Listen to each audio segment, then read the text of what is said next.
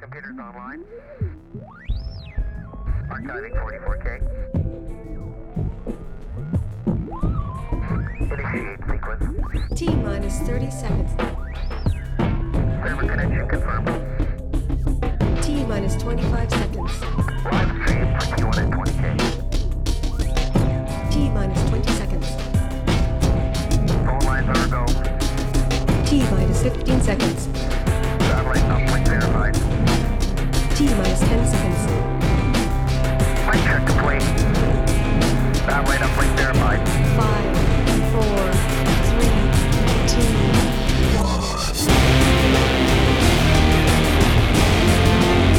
1. Welcome to Black Op Radio, the voice of political conspiracy research.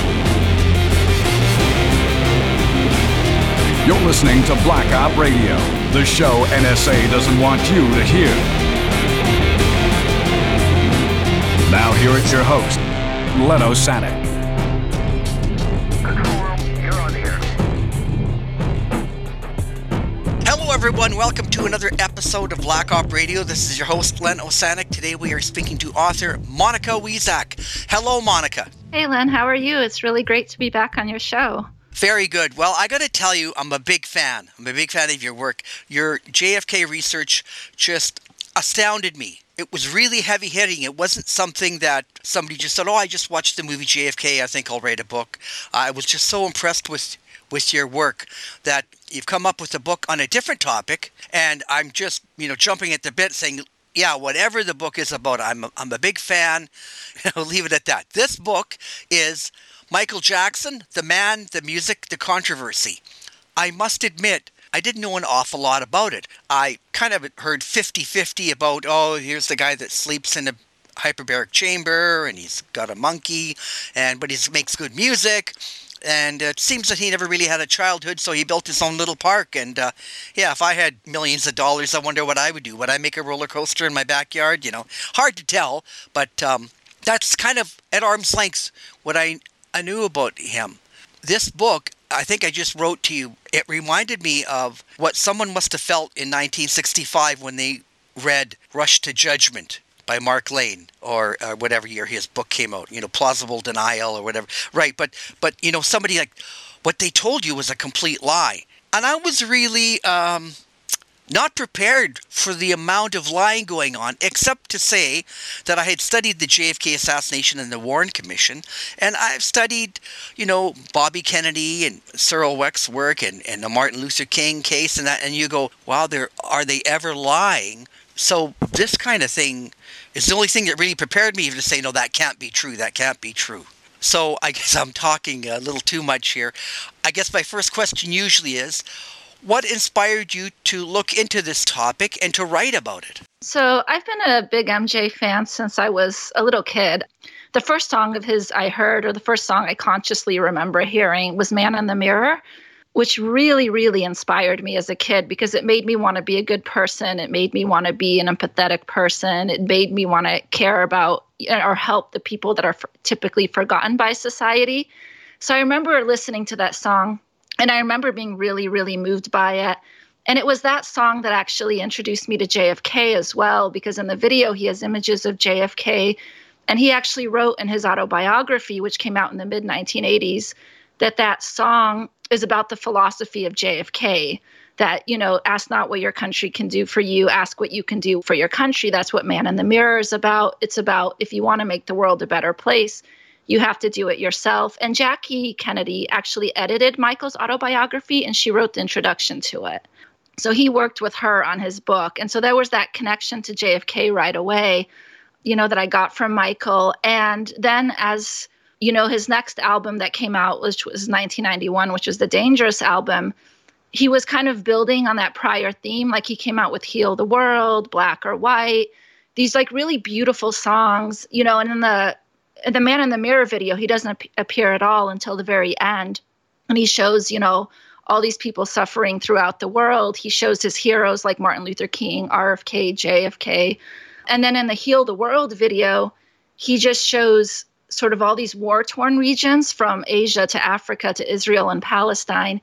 And then he sees these kids playing he shows these kids playing without prejudice. And then the soldiers with their guns ultimately lay down their guns when they see like how the kids are interacting with each other. And I know that's a really like utopian, unrealistic sort of thing, but as a little kid that impacts you because you're like, that's how I want to see the world. That's the kind of world that I want to live in, right? And so then I remember when 1993 came and those allegations hit, I was just like, what is going on? Like, I didn't believe it at all. Obviously, I didn't know at that time. When I went back later in life and studied it, I kind of, I knew what nonsense it was. But at the time, I didn't really know because the media wasn't reporting on it accurately. The media was just like, yeah, he's a molester. That's it. End of story kind of thing. And it was really salacious. It was really like tabloid-like. And I didn't really understand what was going on, why they were so viciously going after him. Because it just seems so out of character. Yeah, looking back, it was one-sided. Yes, very one-sided. And so I knew as a kid right away I was quite distrustful of what was going on. It made no sense to me. And then in response to that, he came out with the History album, and he actually uppercased the first 3 letters to imply that history depends on who tells it, because it's his story, right? Which already was an implication just by that title that you're not going to get the truth from the mainstream, so to speak. And on that album, he had a lot, I would say even bolder songs like They Don't Care About Us, like Money. He actually wrote a song about the JFK assassination on that album, both character and physical assassination.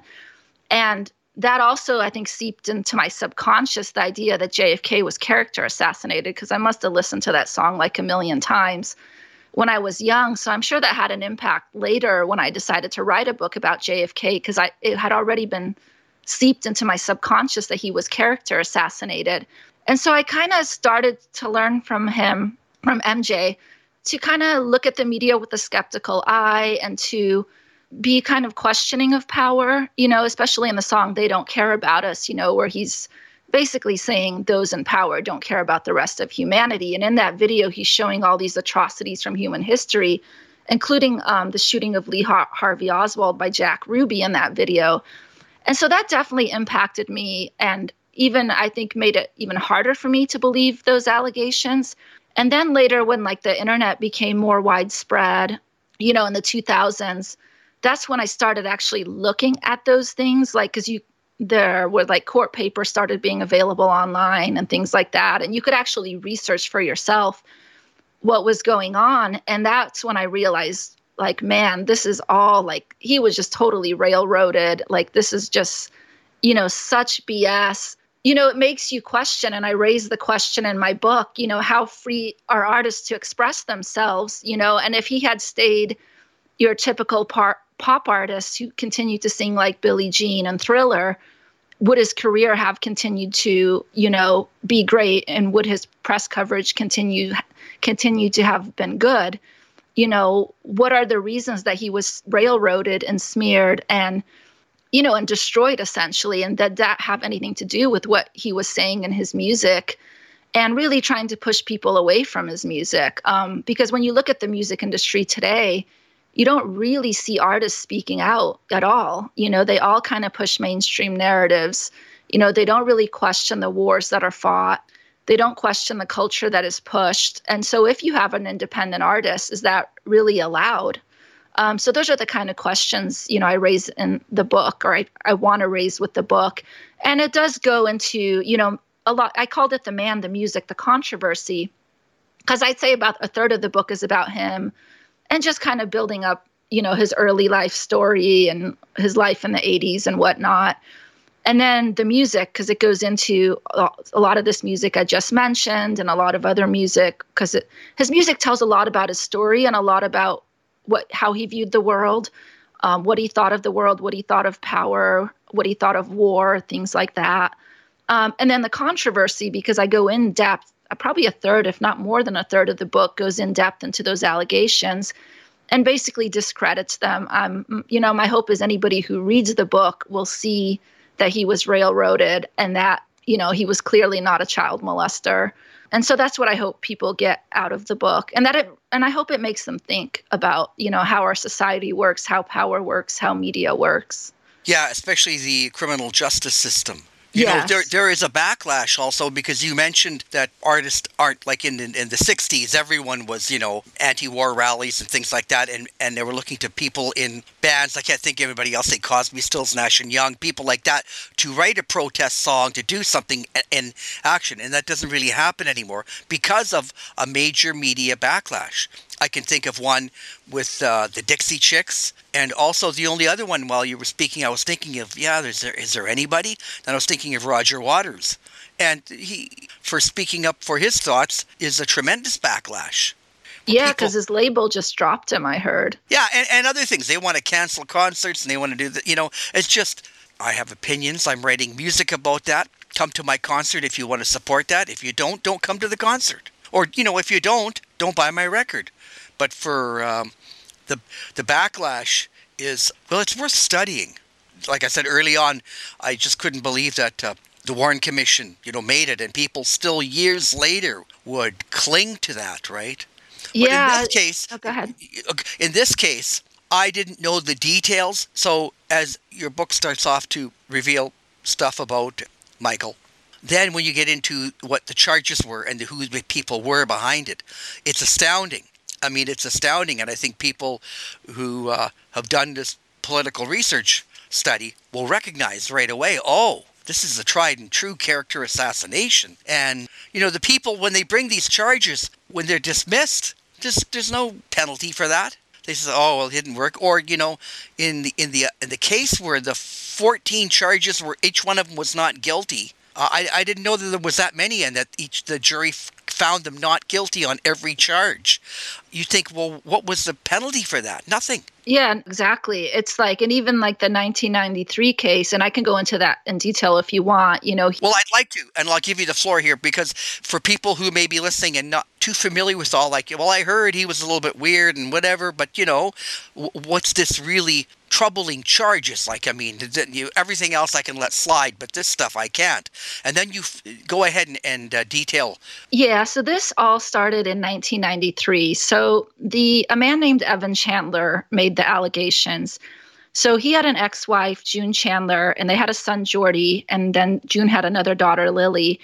And Evan was a really absent father. Like, he paid no attention to Jordy at all. He owed June something like $60,000 in child support, back pay. He wasn't paying his child support at all. He wasn't spending time with his son. And essentially, Michael's vehicle ran out of gas, and it ran out of gas right down the street from a business called Rent-A-Wreck, which June's new husband, David Schwartz, it was his business. So Michael went in there, and then David called June and Jordy down because Jordy was a big fan of Michael's. Essentially, that's how they met, and they exchanged phone numbers. And Michael was just really, really grateful to them and whatnot. So he ended up calling them later. And then when Evan found out that his ex-wife and son and daughter were friendly with Michael, he suddenly took the greatest interest in the world in Jordy. And so Michael met with Evan, and he went to his house and stayed overnight at his house, I think one night. And, they were kind of friendly, but I don't think Michael was really feeling Evan very much because Evan was a bit of a narcissist. And so essentially MJ was kind of ignoring him and not returning his phone calls. And Evan so Michael had just gotten $40 million from Sony. Basically, it was a movie deal to write scripts and whatnot. And Evan was actually a script writer. He'd written one script, Robin Hood Men in Tights, and he wanted half that Sony money from Michael, $20 million, so he could write scripts. But Michael had no interest in giving him any money or doing anything really with him. And he was spending a lot of time with June and with Jordy and Lily.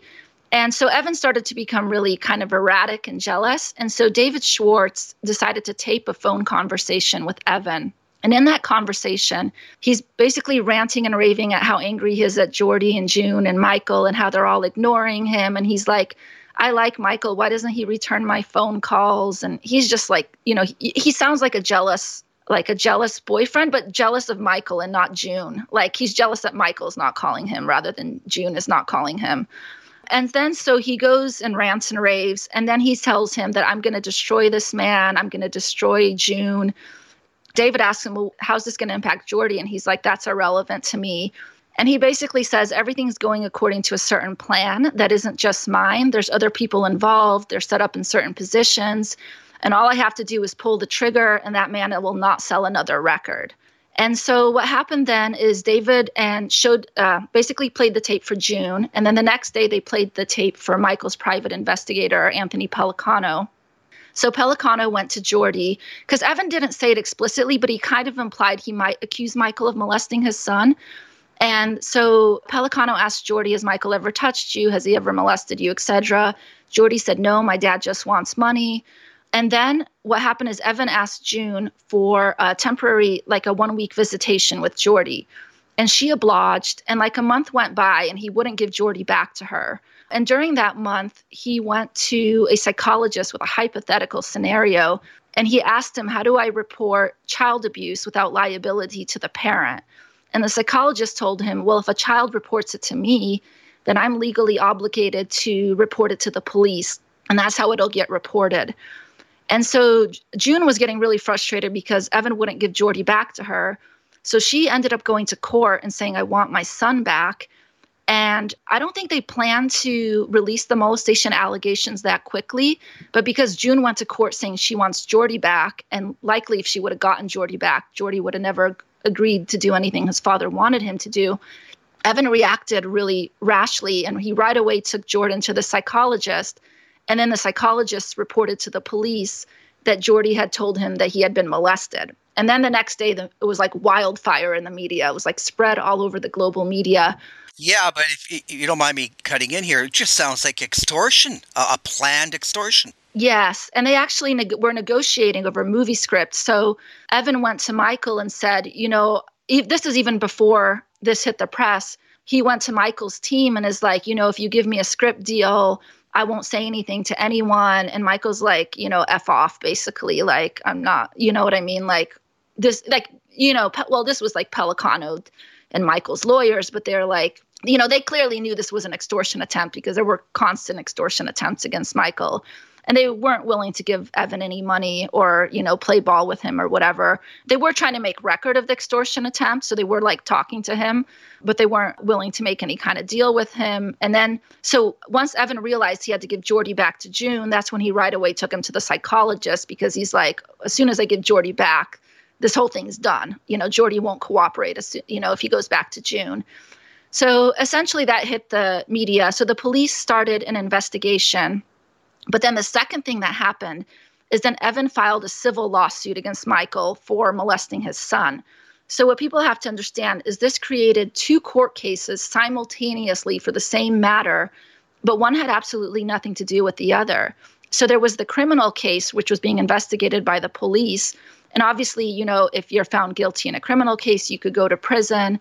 And criminal cases have a much higher burden of proof. It's beyond a reasonable doubt. Now, with a civil case, you can't go to prison. You can only be forced to pay compensation. And the burden of proof is much lower. You only have, or the other side only has to show that you were more likely than not to have committed the crime. So Michael's lawyers were pissed, and they went to the judge 4 times to try to delay the civil case and delay Michael's civil deposition. And their argument was, you can't force our client to give a civil deposition when there's an ongoing criminal investigation for the same matter, because once you have him deposed and under oath, and he has to respond to, I was here at this date and here at that time, et cetera, then the police can build their case around what he's already said under oath. And that's actually exactly what happened in 2005. When they found out Michael had an ironclad alibi, they simply changed the dates on the charge sheet to work around his alibi in their criminal charges. So that's kind of the exact scenario they were trying to avoid. Wait a minute, let's back up about that. You mean they made charges that there was something going on certain days? And they brought this out on paper, and then Michael was able to refute that, said I wasn't even in town then, I was here, I was there, whatever? Yeah, so this is in the 2005 case. So their original charges, I think, were February 7th to March 10th for the alleged molestation. And when they found out he had an ironclad alibi, that was the original charge sheet that they indicted him under. But then when they got to trial, they said, no, it actually started February 20th because Michael had an ironclad alibi for those first few weeks. So they rewrote their charge sheet basically when they got to trial. So the fix was in. They were going to charge him whether he was there or not. Correct, yeah. So that's what they were trying to avoid in 1993. And we'll get to why 2005 was different in a minute. So Michael's lawyers went to the judge like 4 times and said, you have to let the police finish their criminal investigation and close their criminal case before you allow this civil trial to proceed and before you force Michael to give a civil deposition, because he has a right to present his defense for the first time in a criminal courtroom. You can't force him to give away his defense in a civil deposition and allow the police to then work around it, to their delight, to get, to basically try to win their criminal case. But what happened is Chandler's lawyer pushed, and he filed a trial preference saying, we want a trial with a civil trial within 120 days. And his argument was that Jordy's memory might go away, so we have to expedite the civil trial. We can't wait until after the criminal case. It has to happen right now because the criminal investigation could take years. We don't want to wait years. We want the civil trial ASAP.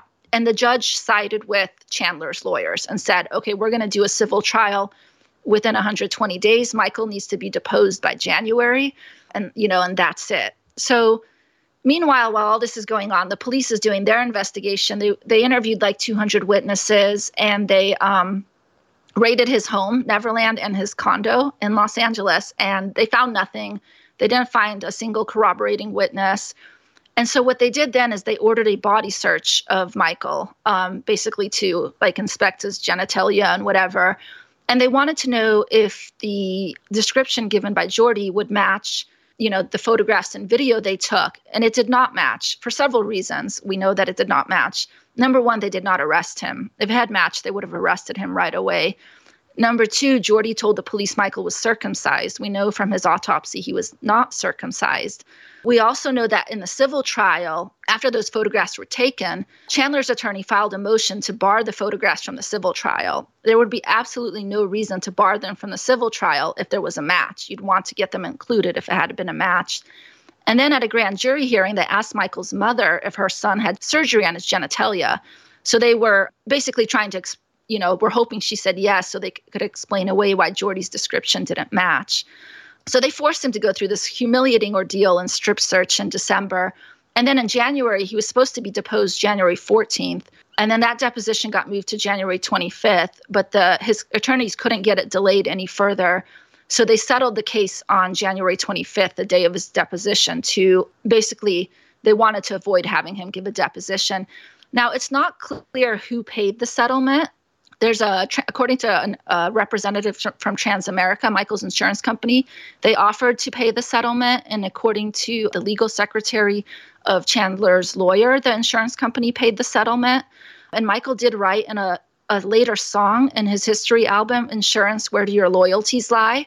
Because it's not clear, how keen he was on settling. He was definitely very much pressured by his lawyers to settle, because they're saying you've got this ongoing criminal matter. You cannot get involved in the civil trial and the civil deposition. You need to focus on the criminal case. We can't have you like being deposed for some civil case right now on the same matter. So essentially they settled his case. It's not clear who paid it. I believe the insurance company paid it. I'm not 100% sure about that. So the extortion worked then? Yes, it worked. And then what happened is so they settled that civil case in January. And then in the spring, because the criminal case continued, right? The criminal investigation continued. They convened 2 grand juries, one in Santa Barbara and one in Los Angeles. And both refused to indict Michael Jackson because there was no evidence and the description didn't match. Now, they'll say, a grand jury will indict a ham sandwich, but in this case, not 1, but 2 grand juries refused to indict him. And then what happened is they actually changed the California law as a direct result of that case.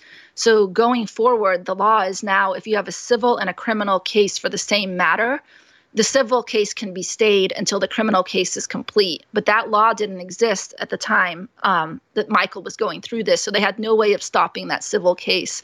And that's why he went to a criminal trial in 2005, because those 2005 accusers went to the exact same lawyer that Chandler used in 1993. And that lawyer told them, you need to go through the criminal investigation first before I can file a lawsuit on your behalf, because that's just the way the law works now. And yes, and so in that case, they did originally charge him for certain dates, and then when they found out he had an alibi, they switched a lot of things between the initial charges and what they actually ended up charging him at trial. And I can go into that trial as well in a minute if you want. But then Jordy legally emancipated himself from both his parents, allegedly because he was really angry at his parents for making him participate in this whole thing. We don't know for 100% why he legally emancipated himself from his parents, but based on things that like Jordy's friends have said and whatnot, that's kind of what it appears to be. And his mother testified in 2005 that she had not spoken to her son in 11 years because what happened is the police or the prosecutors tried to get Jordy to testify in 2005 against Michael, and he absolutely refused. He even left the country. He's like, I'm not testifying against him. And Evan actually then physically attacked his son, like about 2 months after Michael got acquitted. Then Jordy got a restraining order against his father. So one has to ask, did his father physically attack his son because of Jordan's refusal to testify against Michael? So there's just so much going on. So because the prosecutors were trying to bring in Jordy to testify, and Michael's lawyers had no idea if he was going to agree or not agree. Oh, he ended up not agreeing. But if he had agreed to testify, they were going to bring in a bunch of witnesses to basically say that Jordy told them privately that this was all a scam by his father. And, Michael never molested him. And, he wanted nothing to do with his parents, basically. So that's kind of the 1993 case in a nutshell. I'm there's a lot more probably I go into in the book than I just said right there, but that's it in a nutshell. So that is very, very different from what was reported in the media. And Evan is literally on tape saying everything is going according to a certain plan that isn't just mine. There are other people involved. So I don't know who was involved in this thing with him, but it's very clear when you listen to that audio from that was June, July of 1993, where he's plotting this thing, that the whole point was to destroy Michael's image, to get him to stop selling records, and to make Evan rich. That's clear from that audio that that's what it's about, and that's clear sort of what happened. And then Michael actually, now it may have been Michael's paranoia. I don't think he necessarily had any evidence or anything like that, but he wrote a song about that district attorney that was going after him. And then he wrote in it, I think he wrote, "They want to get my ass dead or alive. He really tried to take me down by surprise. I bet he missioned with the CIA." So again, that could just be Michael's paranoia. I don't think he had any evidence as to who was trying to bring him down, but he definitely felt it was much bigger than what it appears to be on the surface level of just, a boy complaining that he was molested.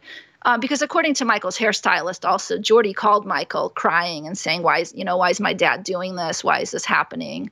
So there's just like a lot going on with that case. And it does make you wonder, who was involved in trying to, push that, and why did the media so blindly run with that narrative without doing any kind of real investigation? And basically to this day, they report those allegations as true. Right. But it bothers me that the police didn't do any, they took one side of the story and ran with it, and kind of in spite of the evidence. Well, we'll get around that. We'll change this. We'll make it work. Don't worry.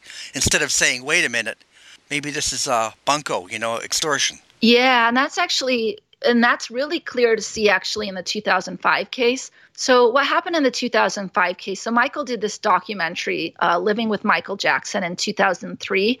It was a horrible documentary.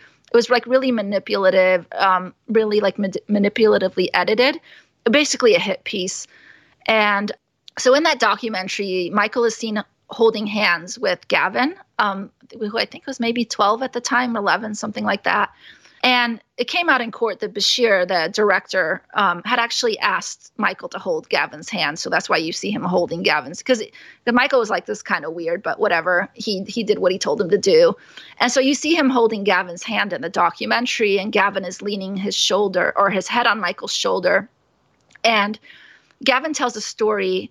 So Gavin met Michael through Michael's hairstylist, because I guess her son was in the same dance class or something. I don't remember what it was, but he met her through his hairstylist's son, and he basically begged her to introduce them to Michael because he had a rare cancer, and she normally wouldn't have agreed, but because he had cancer, she was like, okay, I'll set up this meeting.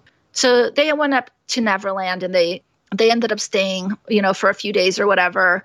And Gavin told this story in the Bashir documentary saying, we asked Michael, can we stay in your room? And he said, sure. And then we're like, can we sleep in your bed? And Michael's like, no, Gavin said, you sleep on the bed. And Michael's like, no, you can sleep on the bed. And so what you see in the media is Michael basically saying there's nothing wrong with sharing your bed. But they cut out the part where Michael says, I slept on the floor with my assistant, because you always want to give the best to the company. And so we gave Gavin and his brother the bed and we slept on the floor. And Michael didn't even really want them in his room, but he asked his assistant. He didn't really have the heart to tell them no because Gavin had cancer. And that's why he asked his assistant to sleep in the room, because he wasn't sure. Like, he felt the kids were being kind of pushy, but he just didn't have the heart to tell them no. So he let them sleep in the room. And he and Frank, his assistant, slept on the floor. And Michael's kids were in the room as well. So there were a lot of people in that room. Yeah. That's another thing just about your book, which Revelations were. I didn't realize how little time Michael was actually there, but how often he had people over to the, quote, the ranch, right? Yeah. So people are always there. And if you had cancer or a Make-A-Wish program, you got to go to his ranch, and he might not even be there. Yeah. So what people don't understand is he spent about 1 or 2 weeks total at Neverland until the later years. I think by the early 2000s, he was spending more time there. But in the late 80s and 1990s, he spent about 1 or 2 weeks a year at Neverland. So he was virtually never, ever there. And Neverland was essentially a full-time charity operation. So it had like 100 staff there. And then 1 to 3 days a week, they would invite like a group of either terminally ill children or inner city children or like a group of elderly people to basically come to the ranch and enjoy it. Because it's like 3,000 acres. It's right next to a national forest. So it has these like beautiful mountains and lakes and trees. It does have a zoo there and an amusement park there. So basically it allows people who normally wouldn't get to experience those kinds of things to experience them for the day. And I know when I was watching an interview with one of the ranch managers, he said his favorite memory was when they would invite like all these burned kids to spend the day at the ranch because they look like aliens. They're so badly burned, they look like aliens. But he said at the ranch, they could like run around and have fun and nobody was pointing fingers at them. Nobody was staring at them. They could just be kids and, enjoy nature and enjoy the park and whatnot. Yeah, Michael had an affinity to that because of his burn when he got burned on the set, right? And so, like you say, he often would invite burn victims there. Yeah, so yes, he had really horrible burns on his scalp. So he had a lot of affinity for people that were suffering or for people who didn't have a childhood, because he said, like, I didn't have a childhood, so I know what it's like for these children. He wasn't sick when he was a child, but if you're dealing with cancer at 8, 9 years old, you're living in an adult world with adult stress, even though you're 8 years old. So he could really empathize with those children. And that's why he opened his ranch up, which was basically a full-time charity operation. Like I said, he was virtually never there. He virtually never appeared at these events. They were basically run by his staff. But going back to the 2005 case, so the media started speculating 24/7 after this documentary aired that Michael was molesting Gavin. So because they were bombarding Gavin's family, Gavin reached out to Michael and they were basically like, can we stay at Neverland for a few weeks until this media hoopla dies down because the press is like at our door. It's driving us crazy. And Michael was like, sure, that's fine. Because Neverland's like 3,000 acres. There's multiple guest cottages there. So he's like, yeah, if you want to stay at the ranch for a few weeks until the hoopla dies down, that's fine. And so what happened then is, so that all went fine. Then they left Neverland. The documentary aired early February. So around February 8th, 9th, Gavin and his family went to Neverland and they left, I think March 10th or 12th was their last day on the property.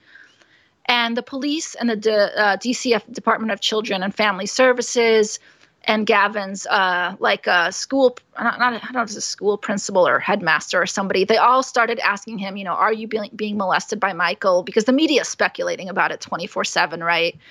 And he tells them all, no, I haven't been molested.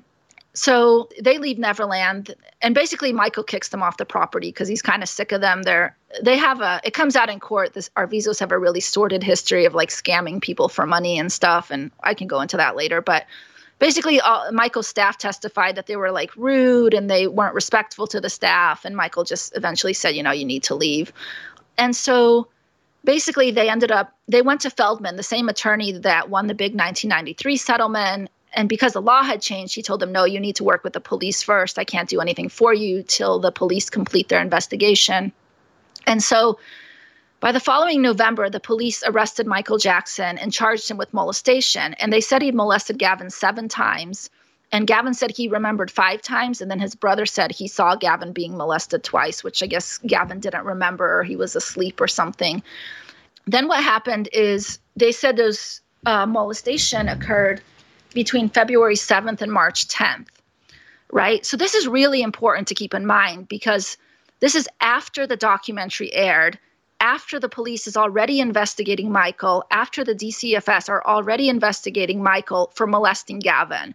So you have to consider this timeline. Like, the whole world is speculating that you're molesting this child. The police are investigating you for molesting this child. Department of Children and Family Services are investigating you for molesting this child.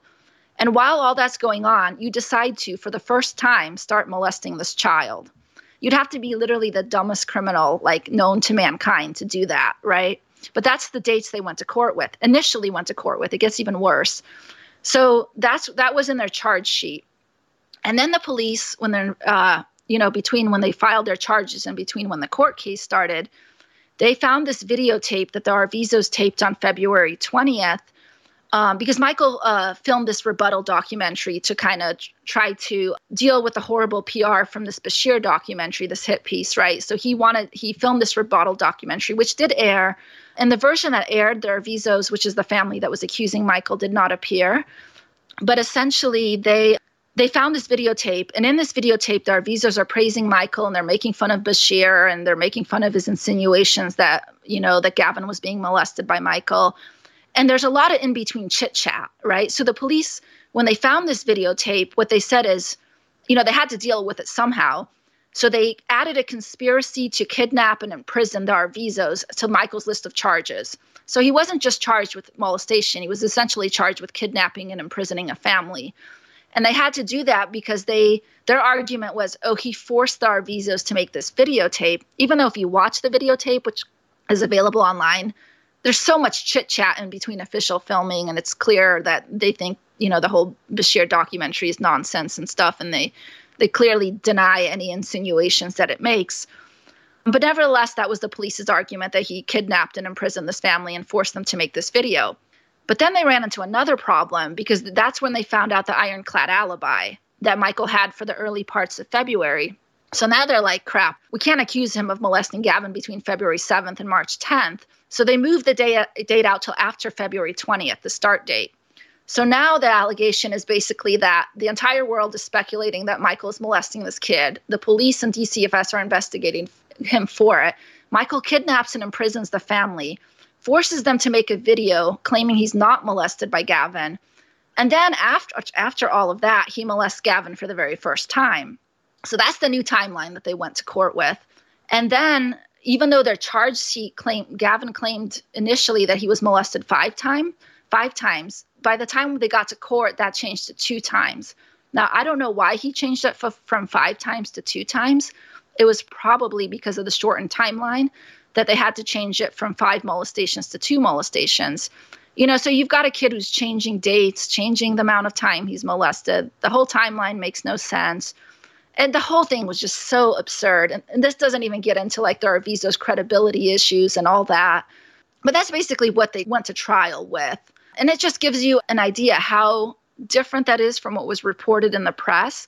Because at least for me, I don't remember hearing any of that in the press. I do remember hearing some of the credibility issues about the Arvizos. Like, I remember the press saying that they had sued J.C. Penney for sexual molestation for $150,000. I do remember that Janet had committed welfare fraud, that they had they ran these fundraisers for Gavin's cancer, even though they had health insurance. I remember hearing those things, but I don't remember the press ever clearly explaining the timeline or the changes in the charges as time went on. And I think if they had explained those things to the public, a lot less of the public would have taken those allegations seriously, and they would have come to the same conclusion that the jury ultimately came to. And one of the jurors even said, like, the testimony was so bad, she had to, like, try hard not to break out laughing during parts of, like, the court case because it was that ridiculous. Correct me if I'm wrong, on this trial, there's a couple that you talk about, but they asked the guy, is this the magazine Yes. that you saw. Are you sure it's the one? It's right. And then they show the jury. They say, okay, as a matter of fact, he's saying he had this Playboy or whatever it is, right? And then they said, this wasn't published till a year later. This is Yes. like, you're totally wrong about this. You're making up stuff. What happened is they found some like magazines with nude females and Michael locked away in Michael's bedroom, which implied he was like your typical heterosexual male. And so the police tried to get around that by saying he used these magazines to basically prepare Gavin for molestation. And so during their police raid, they took these magazines out of Neverland. But what they failed to pay attention to is these magazines were published around November of 2003, and Gavin had last been to Neverland in early March 2003. So at the grand jury hearing, and they said this was an honest mistake, but that's kind of hard to believe, they basically handed the magazine to Gavin, right? So he put his hands on it, and then they sent it out for fingerprint analysis. And the fingerprint analysis came back and said, well, Gavin's fingerprints are on this and Michael's fingerprints are on this. But the reason they were caught is because then Michael's attorney asked Gavin, is this the magazine that Michael showed you? And Gavin's like, yeah, that's definitely the magazine. And then Michael's attorney asked Gavin to read the date on the magazine. And then it was clear that the magazine was published like almost a year after Gavin was last at Neverland. So he couldn't have seen that magazine, when he was at Neverland. It's just physically impossible. And that's when they realized that, it's because Sneddon had handed to him at the grand jury. That's how his fingerprints got on it, and obviously got dismissed got thrown out of the court, and Sneddon apologized and said it was an honest mistake, which I don't believe for a sec. But that's one of many that you bring up, that then I find out that even with your book that does just a great job of encompassing what was going on and exposing the fraud of it, there were other people that have looked into this, and a few investigators have brought up stuff, and you just go, I can't believe there's so much stuff here. That the police are totally corrupt for bringing these charges, or not even double checking, or at least doing diligence on both sides of the story. Like if the guy, he wasn't there, these kids are lying. And what about their parents? And how many, I guess you could go now into the other celebrities that were hit up by these people. Yeah, so this family, they tried to befriend like Jay Leno and Kobe Bryant and Chris Tucker. And Chris Tucker actually went to Michael and said, you need to get away from this family. They're not trustworthy. They went after actor George Lopez and basically Gavin's father. So Gavin left his wallet behind, I think intentionally, at Lopez's home. And then his father called Lopez and said, Gavin left his wallet there. I'm going to come pick it up. And then he told Lopez that there were $300 in it that were missing. And Lopez is like, I don't even see this wallet. I didn't take any money out of it. So Lopez basically called him an extortionist to his face, because he was basically trying to just get Lopez to give him money that supposedly was in this wallet and whatnot. The whole JCPenney thing is like so sketch. Gavin got stopped for shoplifting, and then his mother said the JCPenney guards sexually harassed her. And I think the store just wanted to do away with the case, so they paid her $150,000 to go away, which is, I think, what they were hoping with Michael, which is why they went to the civil attorney that did the 1993 case, is they were hoping to kind of just make a quick buck off of it, to be like, go away, here's some money, leave me alone kind of thing. But it didn't work out that way in this case, because the laws had changed, and that just wasn't going to happen this time around. There was going to be a criminal case before there could be any sort of civil payout. It's just a really sad story. It's clearly a family of scammers. And yeah, right. The family of scammers. And the sad part is that it jaded my view of Michael and his legacy and his music. It takes an awful lot of, I had to read your whole book, and then I went through I found a few other videos. There was one book you mentioned, Aphrodite Jones. Yes. You said that she was going to go ahead. Yeah, go ahead. Yeah, so that's an interesting story. So she is actually a New York Times bestselling author.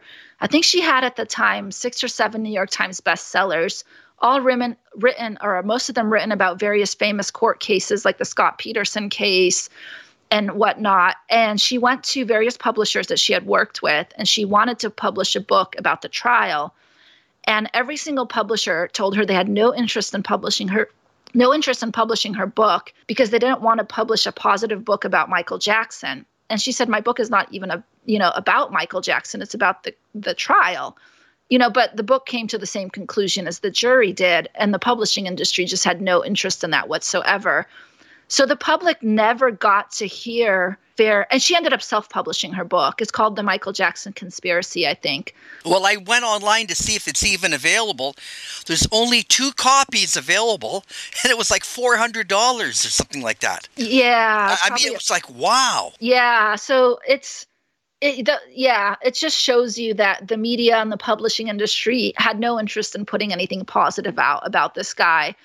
And so I hope readers that read the book think about why that is. It's certainly not profit, because anything Michael Jackson that's positive does sell. You know what I mean? Like, his music still sells tremendously to this day, no matter how many times they try to cancel him.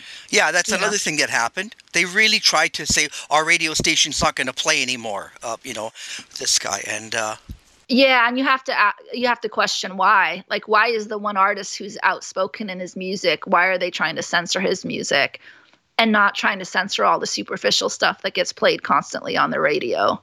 Because I think people don't understand the impact that an artist can have on society. Because if you've got somebody singing like anti-war songs, like Michael singing in his music, like, what did these soldiers come here for? If they're for peace, then why is there war? Did God say that they could decide who will live and who will die? Those are not the kind of songs you want people listening to, right? Or like, they don't care about us, or the song about the JFK assassination. You don't want the public listening to those types of songs if you're running an empire, right? You just don't want that. So it's better to just smear the crap out of the guy, get people to stop listening to his music. And, you do have to question how controlled is Hollywood? How controlled is the music industry? And, it's fine. You can be a superstar if you sing the typical superficial songs or make the typical superficial films. But if you want to educate the public or you want to mobilize the public, like that anti-war song I just mentioned, it's called We've Had Enough, which is basically said, in that song, he's like, they've got to hear it from me. They've got to hear it from you. They've got to hear it from us because we've had enough of these wars, right? You don't want the public listening to those kind of songs, which are trying to mobilize people to act. And even going back to Man in the Mirror in 1988, which really kind of started the trend of him writing more meaningful music. Because in the early 80s, his music was really superficial, like Thriller and Billie Jean. And, those are really superficial songs. But his songs later in life became much more meaningful. And you don't really want people listening to songs that will mobilize them to act, that will mobilize them to protest, that will mobilize them to question power. You want like a dumbed down society if you're an empire. You know what I mean? And so I don't know what happened to Michael. I don't know who was involved in all these smear campaigns, but I think those are fair questions to ask, and he certainly thought there was a conspiracy to destroy him. There's no doubt that he thought that. Whether that was just paranoia on his part or whether there was truth to what he thought, I think people have to decide that for themselves. Yeah, very good. But after you read this book, and maybe you'll just sit back and absorb that and digest it, you go, the police, how could they even bring these charges? District attorney, you must have some investigators on your staff. And when you see this constant case of shucksters or whatever, hucksters, whatever you want to call them, extortion, families, just all lining up. Yeah, because it's so easy, because if the media accepts it at face value, then anybody who wants money can just raise their hand and the media will just, promote you. All you have to do is raise your hand. And that's really easy to get people to do that, Well, and in this case, you have an unusual character who seems to be like the perfect target. Yes. Oh, he was definitely an easy target. And I go into in the book, things like his vitiligo and the burns on his scalp and his kind of childlike character. And so I try to humanize him in the book, and I try to kind of explain what he went through, what kind of brought about all those things. And so, because the first half of the book is really his life up to 1993. So I hope to really humanize him. So by the time you get to the allegations, you're already really sympathizing with this person and have a better understanding of this person and view them as a human being rather than this kind of like Wacko Jacko or whatever. And I quote tons of people that worked with him, that knew him, that were friends with him. And so hopefully by the time people get to the chapters in the book that deal with those allegations, they already see him as a human being and no longer as this odd character. That's what is astounding, that the number of people that stuck up for him. And after I read the book, I'm looking on YouTube for counter to that documentary, counter to these the hit pieces. And there's interview after everyone who worked there said, no.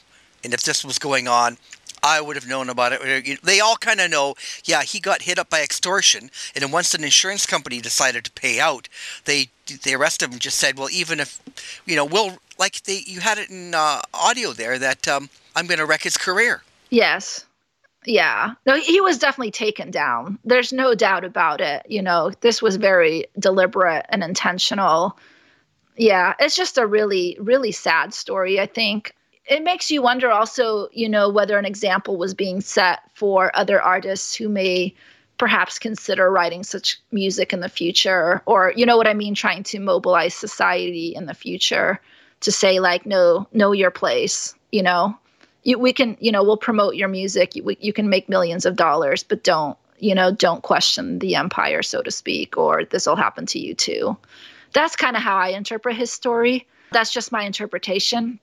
I think people need to interpret it for themselves, what it all means. But I think it's a story that needs to be told regardless, of how people interpret it, because I would say it's criminal the way he was treated.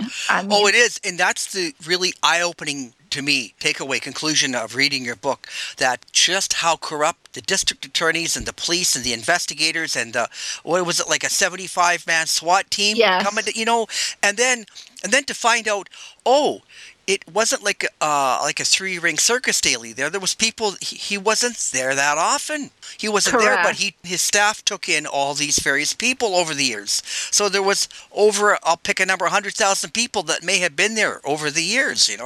Yeah, his house manager testified that hundreds of thousands of kids had visited Neverland with these various events over the years.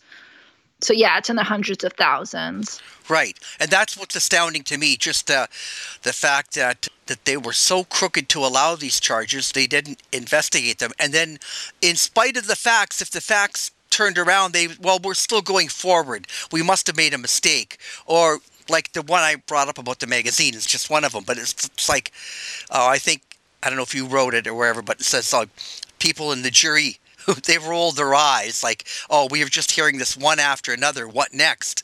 And then on 14 different counts, they not guilty, not guilty, not guilty, right?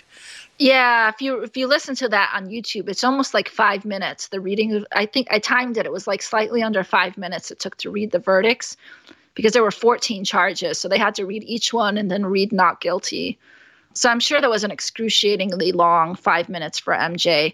And then everybody testified that it was not even remotely celebratory after the fact. Like, it was really somber on the way home.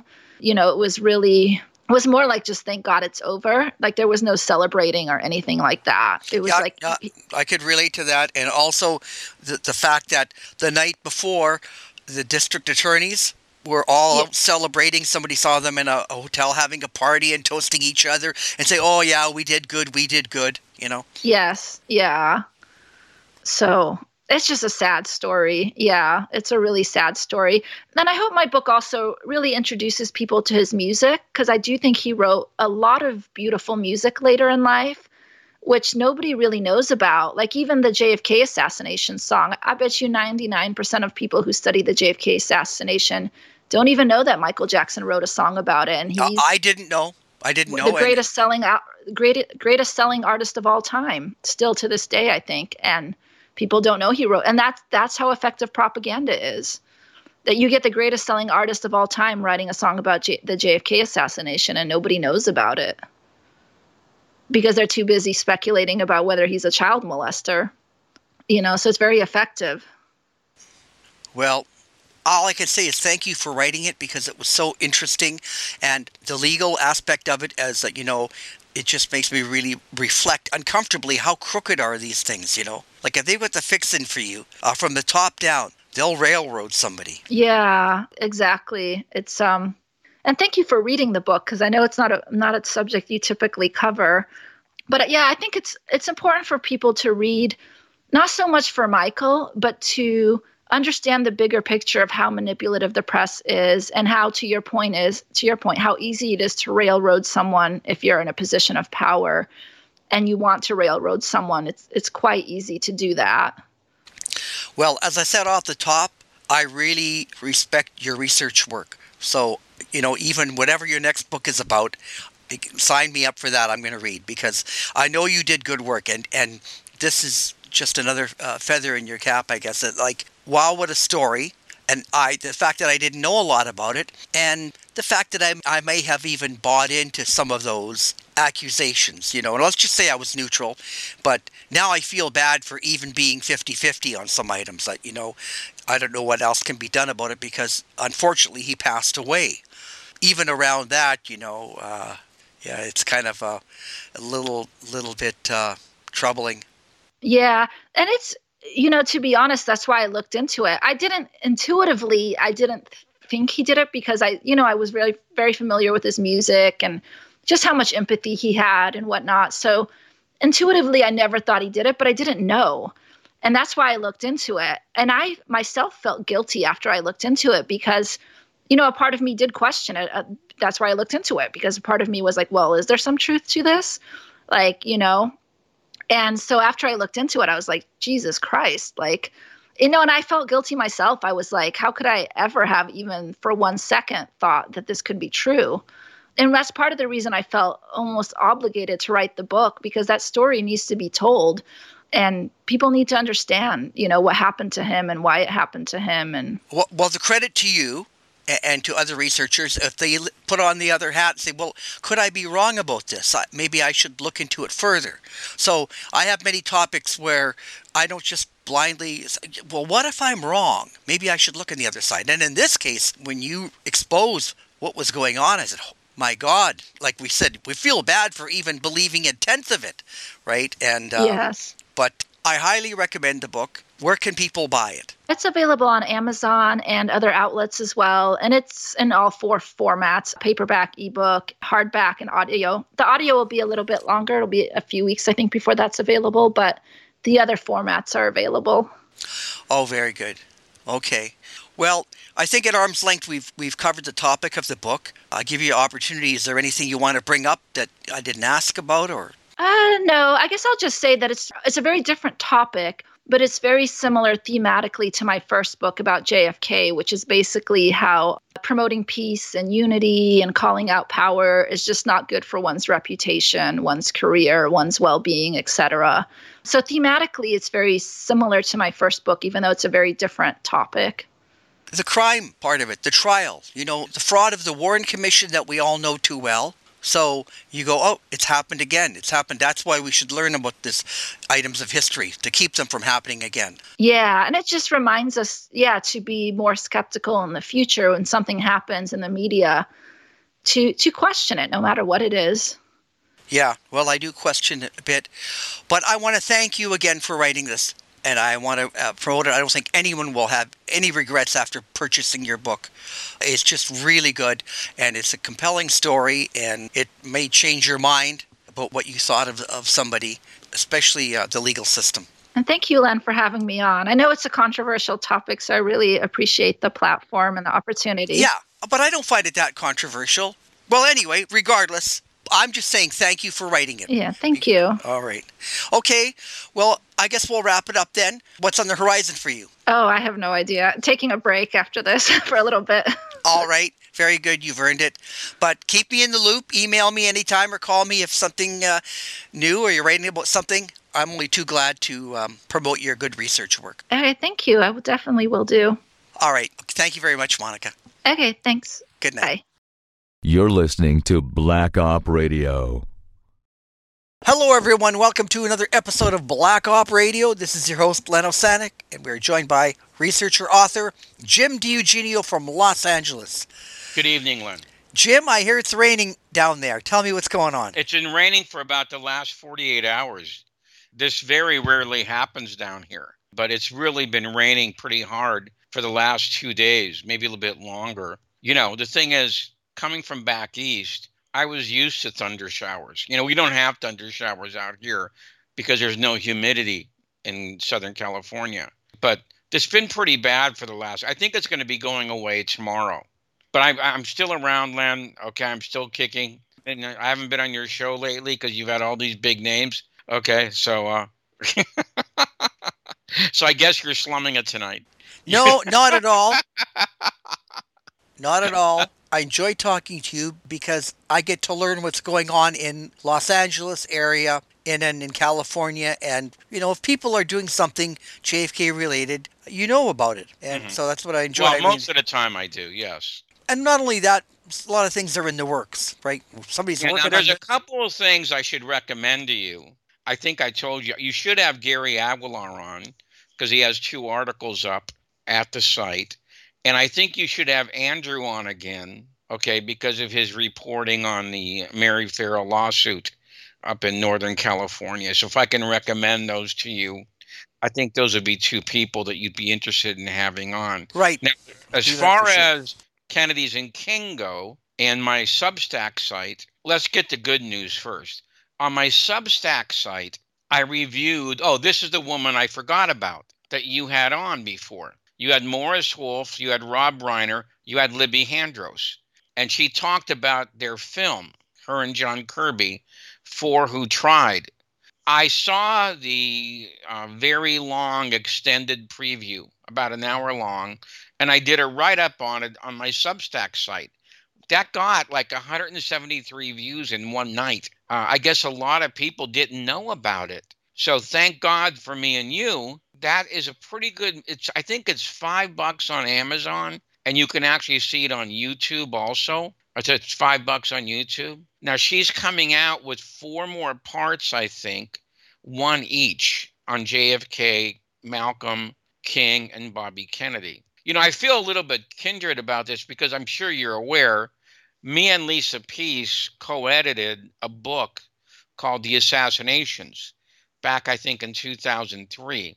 And that, I believe, was the first book ever on all 4 major political assassinations of the 1960s. And I was seriously thinking of trying to do a film on that because I thought it would lend itself very well to a documentary picture.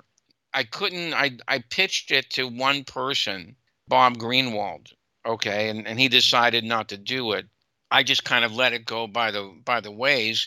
But John Kirby and Libby Handros have come out with this film, which looks like I thought the preview was actually pretty good. There's a couple I mentioned in my review at Substack. There's a couple of people I could have done without. But generally, on the whole, I thought it was pretty good. Did you see it? Oh, yeah, for sure. I watched it. Oh, okay. Did you like it? Yeah. Yeah, okay, yeah. So I would strongly recommend that. Okay, now we get to the grim news, okay? Since I haven't been on in a while, 2 enemies of the truth passed on since I've been gone. Hugh Ainsworth and Edward Epstein. And on the Kennedys and King website, I did 2 retrospectives on both of these rattlesnakes. And I'm calling them rattlesnakes is kind of too nice, okay? But they were definitely people that everybody could have done without, and they were intent on going ahead and screwing over the search for truth and the assassination of John F. Kennedy. Ainsworth was around from the beginning. The article I wrote on him is called Hugh Ainsworth is Dead. The Grinch is Gone.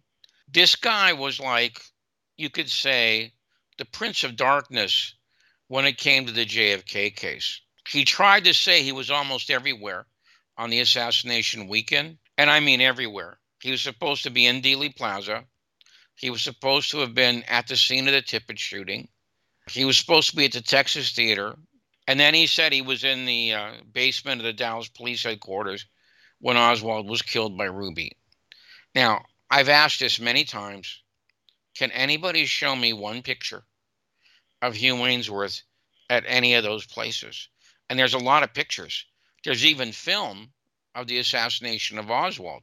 So if anybody can show me one, there's literally scores of pictures of Dealey Plaza along with films.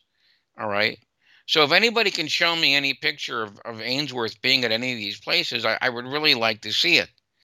Ainsworth was a disinformation artist from the very beginning, and he was actually at work on this when the Warren Commission wasn't. In other words, the Warren Commission wasn't even out yet, but he threatened them through his columnist friend Holmes Alexander. He said that if the commission showed that Oswald was a homicidal maniac, then Ainsworth would not reveal that the FBI knew Oswald was a potential assassin and blew their assignment. In other words, he was threatening them, a shot across the bow right then and there. He was now going to show that Oswald was a hard-driven political radical leftist. All right, and you know how he's going to do this? This was by the information that he says he got from Marina, which was that Oswald had tried to kill Richard Nixon. Now, Len, how bad is bad? Even the Warren Commission did not buy that story, that Oswald was going to go ahead and shoot Nixon. Look, this was just how obsessed Hugh Ainsworth was, okay, with making Oswald the fall guy and portraying him as some kind of homicidal maniac. There was no local newspaper announcement Nixon was going to be in Dallas at that time, okay, which is supposedly April of 1963. All right. And according to Michael Granberry's obituary for Ainsworth, the Nixon nuttiness originated with a conversation between Marina and Hugh Ainsworth. So in my opinion, I don't think Marina could have thought that up at that time. I think it was imputed to her by Hugh, the big BSer. And he used to brag to certain people that he had seduced Marina.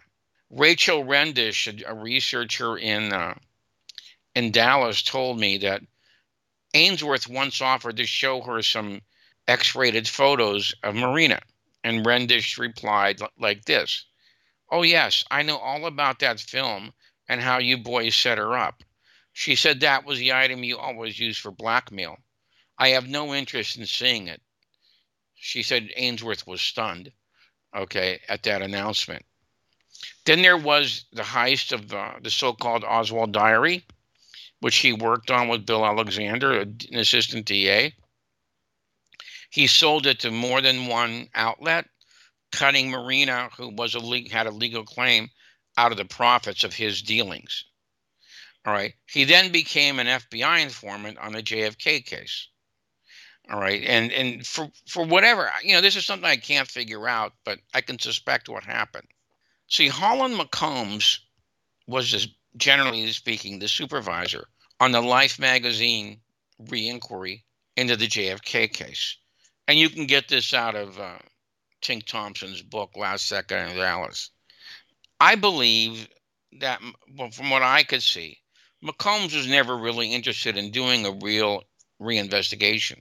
And he actually was friends with Clay Shaw. So I believe he brought in Ainsworth into his fold to begin to go ahead and twist the story around. Because at the same time he's bringing in Ainsworth, he's terminating his two best investigators, Ed Kern and Tink Thompson. All right. And so almost everything that they got, Kern and Thompson, was cut out of the eventual Life magazine story. And it essentially was turned over to John Conley. And they even gave Arlen Specter a chance to reply. So this is what I think Holland McCombs was doing. All right. And then, of course, Ainsworth was sort of like a pit bull on the Jim Garrison inquiry. All right. He sent a famous telegram to the White House and the FBI talking about his smear story that he did for Newsweek. See, he found out about Garrison's investigation through the Life stringer, Dave Chandler.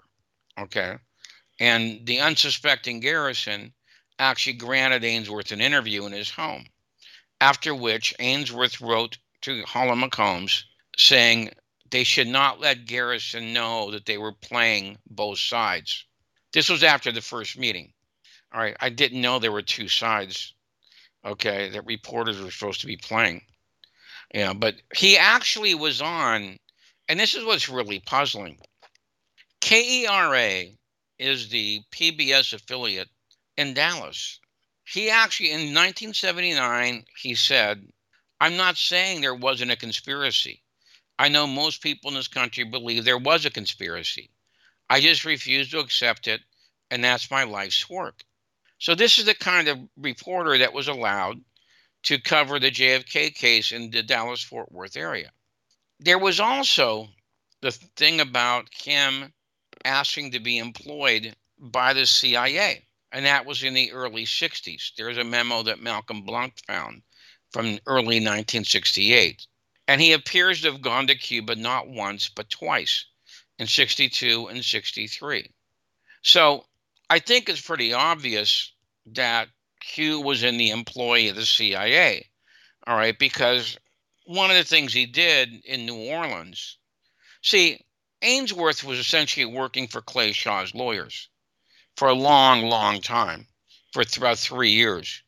And one of the things he did is he drove up to Clinton Jackson with his buddy James Phelan, because he had gotten, because of his infiltration into Garrison's office, he had gotten a copy of the affidavit that Sheriff John Manchester had made out to Garrison's office.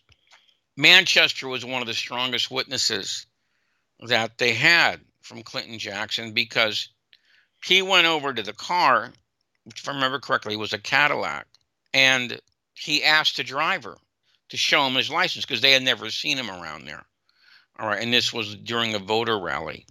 And he testified to Garrison that the license revealed that he was Clay Shaw from the International Trade Mart. He remembered it because he never heard of the International Trade Mart. Clinton Jackson is about 120 miles northeast of New Orleans, okay? And Ainsworth decided that, like many other cases that he came by in Garrison's office, he was going to try and neutralize Manchester's testimony. And so he tried to bribe Manchester by saying that if he didn't show up at the Clay Shaw trial, he'd get him a job as a CIA handler in Mexico for $38,000 per year. Now, it doesn't sound like a lot of money, but do you know what that is today? $38,000 in 1968 is over $300,000 today. That's quite a ducal sum.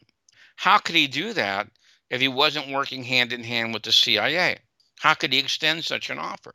Well, I like Manchester's kind of Andy Griffith of Mayberry reply. He said, I advise you to leave the area, otherwise I'll cut you a new butthole. So this was Hugh Ainsworth. This was the guy who the authorities in Dallas and the editors at Newsweek allowed to run wild over the JFK territory. And he was still going at it when Oliver Stone's film came out. Hugh Ainsworth, I sum up here, was a piece of human flotsam masquerading as a reporter on the JFK case. That Dallas holds him up as an example of journalism shows how deeply in denial that the city is about Kennedy's assassination to cover up the fall. There's actually a Hugh Ainsworth Award. Do you believe that? This is how bad the Dallas-Fort Worth area is when it comes to the JFK assassination. I mean, that is just utterly sickening, okay, that they would have an award for this guy. Okay, I think we'll do Edward Epstein the next time I'm on. And I want to there's a lot of questions that I have here since I haven't been on in a while. All right, so let's get rid of some of these questions. All right, this is, I'm sorry to say, from December the 6th. All right, this is from Mike Murphy. Dear Mr. DiEugenio, the world and its mother knows that Governor Conley always claimed that he was not hit by the first bullet, but after that, which is quite a claim by itself. But in his first interview on November the 27th, the bedside interview in Parkland Hospital, which was recorded on TV and it can be found on YouTube, he said, we had just turned the corner, we heard a shot, I turned to my left, I was sitting in a jump seat, I turned to look in the back seat. The president had slumped, he said nothing, and almost simultaneously I had turned, I was hit. Bearing in mind two things. He claimed in his bedside interview that he saw the president had slumped. Then almost simultaneously he was hit. So he heard the shot and turned to the president and slumped. Look at the Zapruder film. How long does it take from the car showing Kennedy emerging from the Stemmons freeway sign when everyone says he is hit to when he's leaning towards his wife? And how does a bullet travel? My main point is that he never in any other subsequent interview claimed he saw the president had slumped.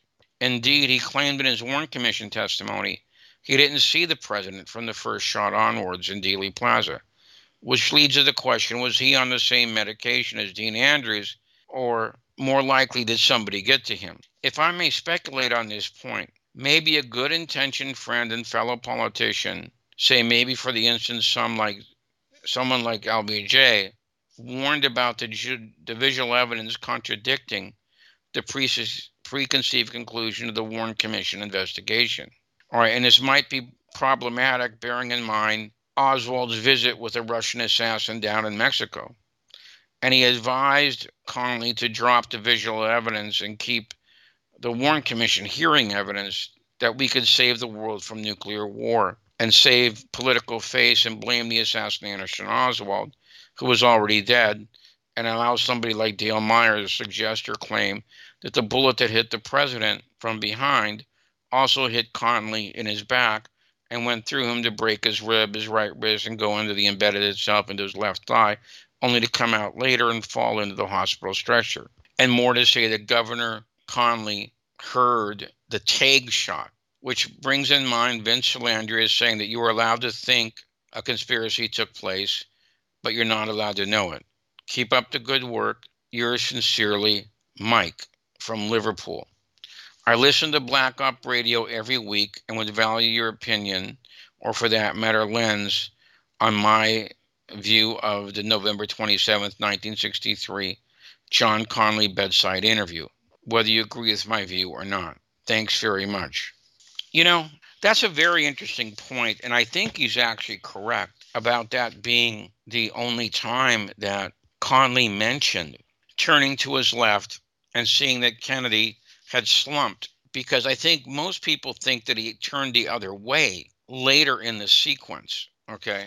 And if he was able to do that, then clearly Kennedy had been hit earlier, okay, than he was. So that's pretty clear evidence. And maybe Mike is right. Maybe somebody got to Connally if he never repeated that very powerful evidence again.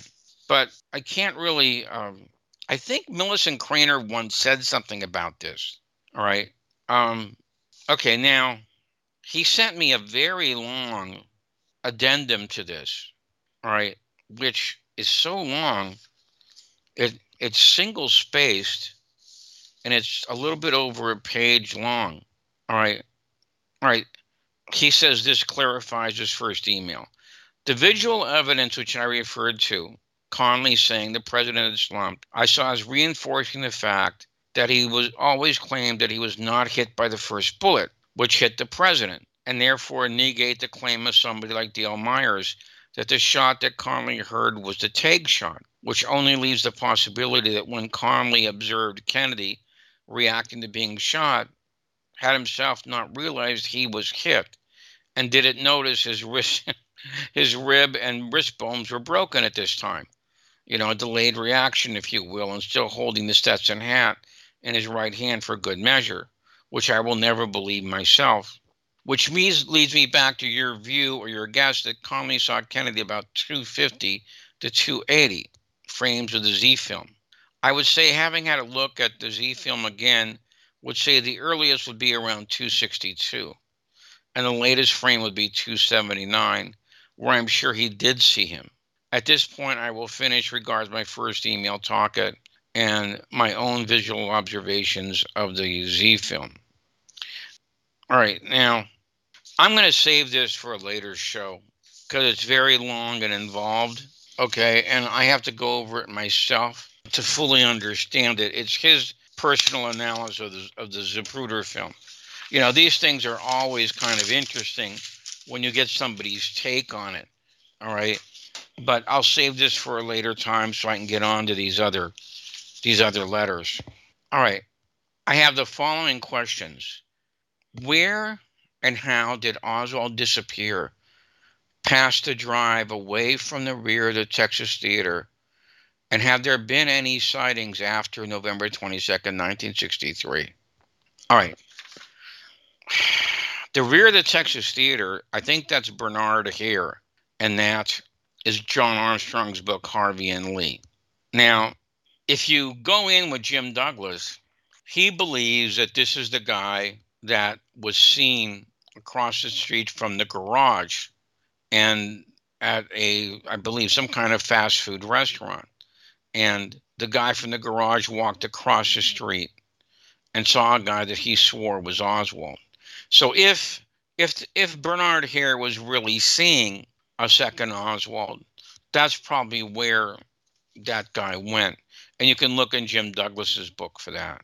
Does anyone know for sure where the dead body of Officer Tippit ended up? I know that there are theories that his body was used to reconstruct. That's so ridiculous. I don't even want to read it. He was at the hospital. I don't know if it was Parkland, but John Armstrong found the notice that his death notice at the hospital. His corpse was there. Okay, right. This is from a guy named Arthur, and I think he lives in the LA area. All right, so that disposes of that one. So let's go to the next one. This is December the 21st. A guy named Corey. I have spent a lot of time listening to podcasts surrounding the JFK assassination, including tonight's episode on Ford Died Trying, which was very good, by the way. One thing that has always bothered me is how Oswald's discharge was downgraded and not fixed. If he was a CIA asset or operative or whatever, the researchers decided he was, then why would they have not taken care of his downgraded discharge? The CIA is the ultimate power in the Department of Defense besides the Pentagon. And if he knew anything about anything, then why should they risk having an asset or be an employee running around with secrets to expose? A disgruntled employee type, it just doesn't make sense to me. They could get him in and out of the Soviet Union with a snap of a finger, but they couldn't resolve his clearance downgrade. Also, on just tonight's Jim DiEugenio take, why would the establishment want to bury Goldwater if he was the ultimate war hawk? That is a second thing that hit me like a ton of bricks. These are two things I would love to have answers to if you could kindly ask your future guests, which, by the way, have gotten a lot of their lives towards solving this case, and I very much respect their work. Goldwater, if you remember, Goldwater for that time period, 1963, 1964, was so far right, okay, of most anybody, that he was very easy to caricature by both Johnson and by the mainstream media. America was simply not ready for a guy like Goldwater to accept him when he was being more or less pummeled by the media almost every day. If you remember, he hinted that he wanted to use atomic weapons in Vietnam. And the Johnson campaign ran a devastating, I think it's called the Daisy Girl advertisement. You can find it on YouTube, where there's a little girl picking a daisy and you hear this countdown in the background, and then they freeze frame her face and you hear this great explosion. Okay. I mean, that was just devastating. All right. To Goldwater's campaign. All right. By the way, why do they need Goldwater if they had Johnson? Johnson went ahead and escalated the war anyway. All right. And by the way, Goldwater was very angry about that. That they blamed him for doing something that secretly Johnson was going to do anyway. Well, as far as the discharge goes, I mean, a Russian defector to make it. That would, I think, make him even more suspicious.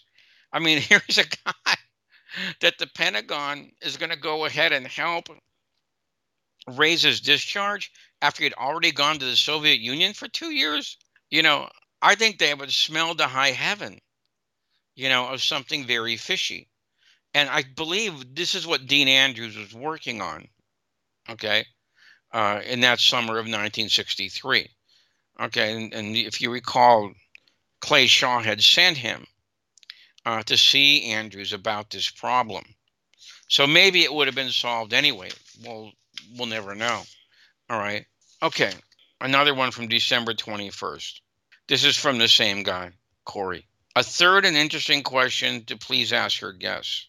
So Morley says that David Phillips was a trust fund kid from Houston and just decides to take the money in his younger years, assuming post-college, and start up a newspaper in Chile.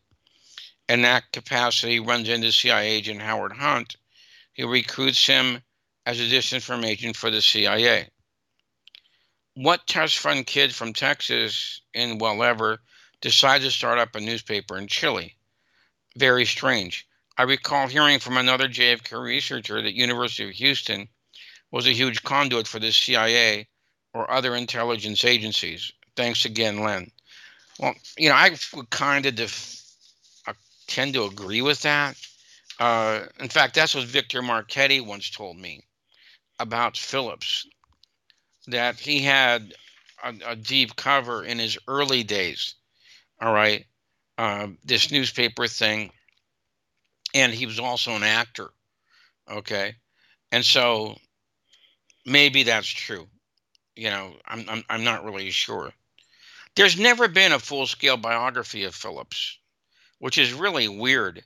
I think there's a guy who's working on one, but we really need something like that. Okay, now Corey was very active on December 21st because wait a minute, he's got two more. Okay. Hey, Len, so Cuba. I've never even talked to anyone who's been there. As a Canadian, maybe you have been there. Have you? No, I right. haven't. And actually seen the country with a real non-vetted take on what you saw. I did see a documentary on guys trying to work on old American cars that they can no longer find parts for. So they started making them on their own. Can they really not log onto the internet there and order something from Amazon, etc.? Is it really that bad, or is it another American media thing bending the truth to the masses? No, I think. Look, the only guy since Kennedy who tried to do anything about the Cuban embargo was Obama, and he didn't get very far. If you recall, he visited Cuba and talked to Fidel's brother. All right, but as far as breaking the embargo, the Republicans just got all up in arms about that. I don't understand that, because I believe that would be mutual beneficial to both the United States and Cuba. All right, and as far as I know, no, you can't get anything from Cuba in the United States, although I'm not an expert on that. Okay, here we go again. Corey. He was really busy on December 21st. So, iHeartRadio, Reiner, and Soldat O'Brien. Tosh Plumley being mentioned makes me want to hit the stop button. Not a reliable source, according to many of the best researchers. Too many inconsistent accounts. Every time I listen to these podcasts and hear a name like that twice tossed into the mix, it gives me the image of a turd in a punch bowl. Only way to fix it is to toss the whole thing out as garbage. But okay, so Reiner and O'Brien has solved it. Sheesh. Okay, Len, I won't bother you again for a while, but I think you really want to get to the bottom of this thing, and so do I. We can't have people spewing crap. Thank you for all your hard work, Len. Well, I think a lot of people agree with him on Tosh Plumley, and it's unfortunate that he made it onto the podcast, which I haven't reviewed yet because I haven't listened to the whole thing, but I will do that. Okay, it will be reviewed.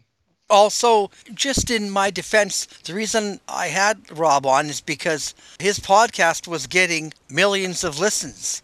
That's true. I just thought, how about we listen to him, even if I didn't agree with everything, but I thought, let's just listen to him talk about it, because he has had an interest in this ever since he was a teenager, right? So, and let's just say everybody's doing their best like you say, as soon as somebody wrote to me and said, we were just talking about Fletcher. He says, well, I don't subscribe to Fletcher Prouty. I think I'm not sure if I got it, but he's leaving stuff out, or he's not saying everything, or whatever. It's like, well, all you've got to do is read his book, The Secret Team, and the other groundbreaking book, Understanding Special Operations, which, with Dave Radcliffe, and learn from that. So if you want him to name, everyone and all that, and he doesn't, and you feel something's being left out, well, just be happy. My point of view is for what I learned about the thing, Yeah, sometimes, when people criticize Jim Garrison, I tend to throw the baby out with the bathwater, thinking, oh God, I can't sit through this. But the only thing is that we've given many people over the years the benefit of the doubt. Okay, whatever, let's see what the guy's got to say. And then finally you go, you know what? This is just same old. And then mixed in with that is disinformation. Just disinformation. You wonder, like some of these guys that you were just talking about, how much are they paid to write this crap when it's not true? Well, I think in the case of Ainsworth and Epstein, it was quite a ducal sum. For instance, when we get to talk about Epstein the next time, in his book Legend, which I think was published in 76 or 77, that was financed by Reader's Digest. He had an entire budget of $2 million, which would be about $10 million today. How many people get that big a budget for a JFK book? Okay, I can't think of anybody. Yeah, and then you find out that Reader's Digest is an offshoot of... they're in bed with the CIA. Yeah. It's just like Wikipedia these days. It's not only can I not trust Wikipedia, I almost think the opposite now.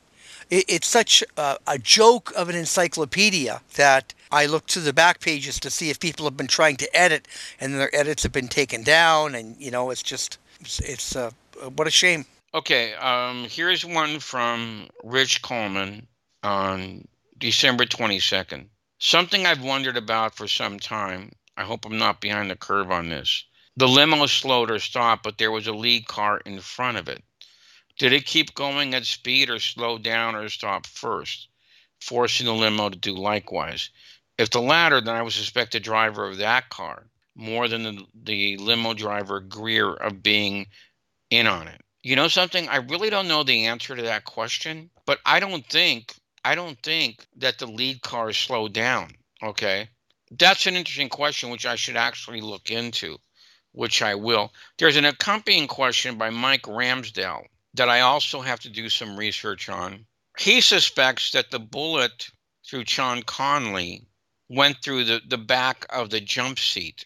I don't think that's true. Okay, I don't think that's true. But that's another thing I'm going to have to look into to be for sure about that. But that's another I'm glad we have these very interesting questions. They're very interesting, very intelligent also. Okay, from Barbara S., a very faithful listener. Okay. December the 31st. Has anyone researched or wrote an article on Harry Holmes? I read his testimony from Volume 7. It was so strange the way he insinuated himself into the investigation. Rather than view the motorcade from street level, he watched from his 5th floor office with binoculars. Why didn't he go down to street level? How many times do you get a chance to see a president on your doorstep? A post office employee tells him that Oswald was a P.O. box runner without anyone asking the employee to do research. I wondered why wasn't the Warren Commission interviewing that employee or all employees who might have served Oswald. Holmes gets current copies of magazines that might carry the gun ad that Oswald allegedly ordered the rifle from. Holmes initiated the search for the postal money order using the amount of the cost of the rifle to find it. As the buyer of the money order filled out the form, there was no other way to trace it, according to Holmes. Now, according to Holmes, they initially were using the wrong amount, but Holmes or another inspector discovered the correct amount using the magazine. On the day Oswald was lynched, Holmes again inserts himself into the investigation. According to his testimony, he decides to go to the police office after he and his wife go to church. He drops her off and says he decided he was needed there. Now, in the testimony, there's an off-the-record break requested by Bellin. Why? After they were done questioning, or should I say interrogating Oswald, Holmes leaves with Secret Service agent Sorrells and suggests they go to his office because they would have to complete an overall view of the area. Was Holmes expecting something to happen? And why did Holmes observe the motorcade from his office with binoculars rather than going to the street level? And again wanted to observe the Oswald transfer from his office rather than stay in the police headquarters. There is a short puff piece on Holmes on the post office website. The New York Times published a critical review of JFK by Tony Lewis, which cited Holmes' testimony on January the 9th, 1992, to which Oliver Stone replied on February the 3rd, 1992. The New York Times published a letter from Edward Early, dated January 29, 1992, which questioned Holmes being in on the interrogation of Oswald, to which Douglas Cron replied on February 19th, citing David Bellin's notes in Final Disclosure, that Holmes had important involvement because the alleged rifle was sent through the mail. Kenneth Ron posted an interview of Holmes, which is more extensive than his Warren Commission testimony, and I found it quite disturbing. It was quite callous concerning Jackie Kennedy. It did suggest that not taking notes was a deliberate strategy of the Dallas police. He stated that notes taken would have to be turned over to a defense lawyer, so none of the participants took notes when they questioned suspects. I believe it's from No More Silence by Larry Sneed. On a different subject, I listened to Mark Lane read his testimony to the Warren Commission. He mentioned the various altered photos of Oswald pictured with the rifle and pistol. Was it ever determined how or why these altercations to the rifle were made and by whom? I listened to From the Archives, The President's Assassin Speaks, from Brian Fry's YouTube channel. It's from a Key Records. It was 11th in a series of anti-subversive albums. Its narrator is Billy James Hargis, who inserts himself as a moderator of the 8/21/63 WDSU Oswald debate, which covers the first 20 minutes of the record. Hargis then goes for the next 20 minutes on to attack Oswald's actions, beliefs, and activities. Hargis then attacked Castro, Cuba, and the communists in general. Then Hargis goes for the Fair Play for Cuba Committee founders. The one that caught my attention after I researched them was Richard Gibson. He was revealed to be a CIA spy.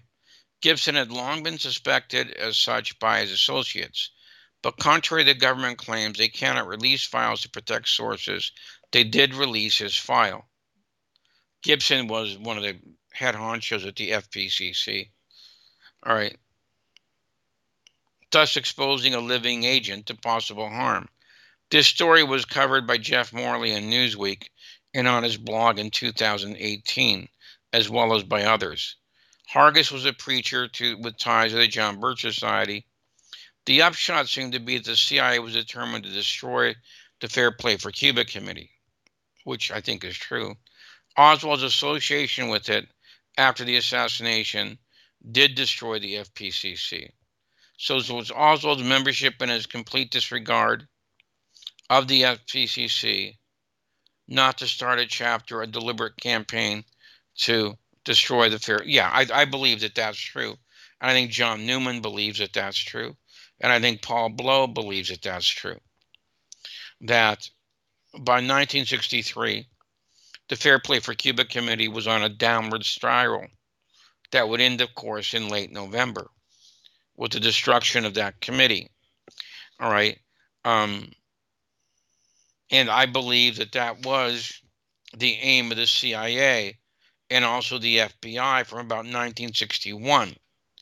There was both a CIA and FBI operation against the Fair Play for Cuba Committee. Now, was it ever determined how the backyard photographs? Well, Jack White did a video on that. He thinks the way that they were forged. And that's still an interesting video, and I think you can still get it. Okay. How he believes that those were faked. All right, and it's about an hour long. All right. As far as Harry Holmes goes, some of the best takedowns of Harry Holmes, I think, are from George Michael Avica in his first book, And We Are All Mortal, which paints him as a triple agent, okay, for the post office, for the FBI, and the Dallas police. All right. And then there's also Ian Griggs, No Case to Answer. That has a very interesting chapter on Harry Holmes. It's about 20 pages long. And in fact, after that came out, the Holmes family tried to apologize for what Harry Holmes did in relation to the JFK assassination. And that was read at a JFK Lancer conference. All right. So, yes, Harry Holmes was a very suspicious character. All right. And what he was doing on the interrogation of Oswald, that's a very good point. What the heck was he doing there? And why did the Dallas police let him in? Probably because he was their agent out in the post office. I agree with that. Okay, January the 8th, Tony Noble. Jim, I'm a big fan and been a listener of Black Op Radio for years. I have a question that's been bothering me for a long time. As much work has been done on the JFK assassination, everyone's seen Inns and Dealey Plaza. Has anyone ever worked on the scenario of what if Oswald had woke up with the stomach flu that morning and blew their patsy, or if the rain kicked in again and caused the bubble top to go back on the limo? Or what if the motorcade route somehow got pushed away from the kill zone, resulting in Kennedy actually making it to the Trade Mart? Just wondering if anyone has ever looked into the Trade Mart scene. Who was there? What other bad actors were found in Dallas that day that may have been part of a backup team, whether it's a Trade Mart or another kill zone between Dallas, the Dealey Plaza, and the Trade Mart? Almost every great plan has a backup plan. And too many things had to line up perfectly that day for the bad guys. Just wondering if anybody has ever gone there. Tony Noble's in Atlanta, Georgia. Well, see, I'm of the persuasion that, largely based on the work of Paul Blow, if Kennedy was not getting out of 1963 alive, all you have to do is take a look at some of the prior plots, which Paul has done some very good work on. In JFK Revisited, in the book and in the film, I talked about these, all right? And the ones that most prominently jump out at me are the one in Tampa and the one in Chicago. Those are both in November. But as Paul Blow notes, that there were many other plots to kill Kennedy that did not, for whatever reason, work out. But those two are very, very interesting. All right. There's also the one in LA with Von Marlowe that Paul mentions in his work. All right. And many of them have the Fair Play for Cuba Committee involved in them. So that's more evidence that one of the reasons that the CIA wanted to do that was to kill two birds with one stone, to get rid of the Fair Play for Cuba Committee and to get rid of Kennedy. All right. If for whatever reason something went wrong that day, and I don't believe there was much reason to think that, then I believe that they would have just delayed it for another week or two and tried somewhere else. Just remember, Chicago, Tampa, and Dallas were all in the space of 3 weeks. Let me repeat that. Chicago, Tampa, and Dallas were all in the space of 3 weeks. This is how bad, okay, the whole FBI and the Secret Service were.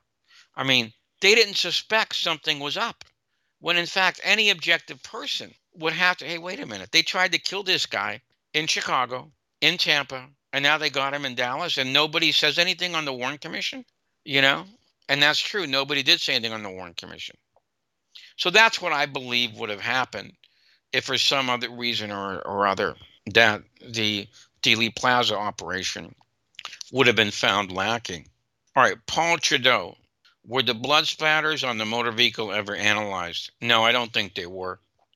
Not officially, anyway. Sherry Feaster, in her book Enemy of the Truth, does a pretty good job on that because that was her specialty.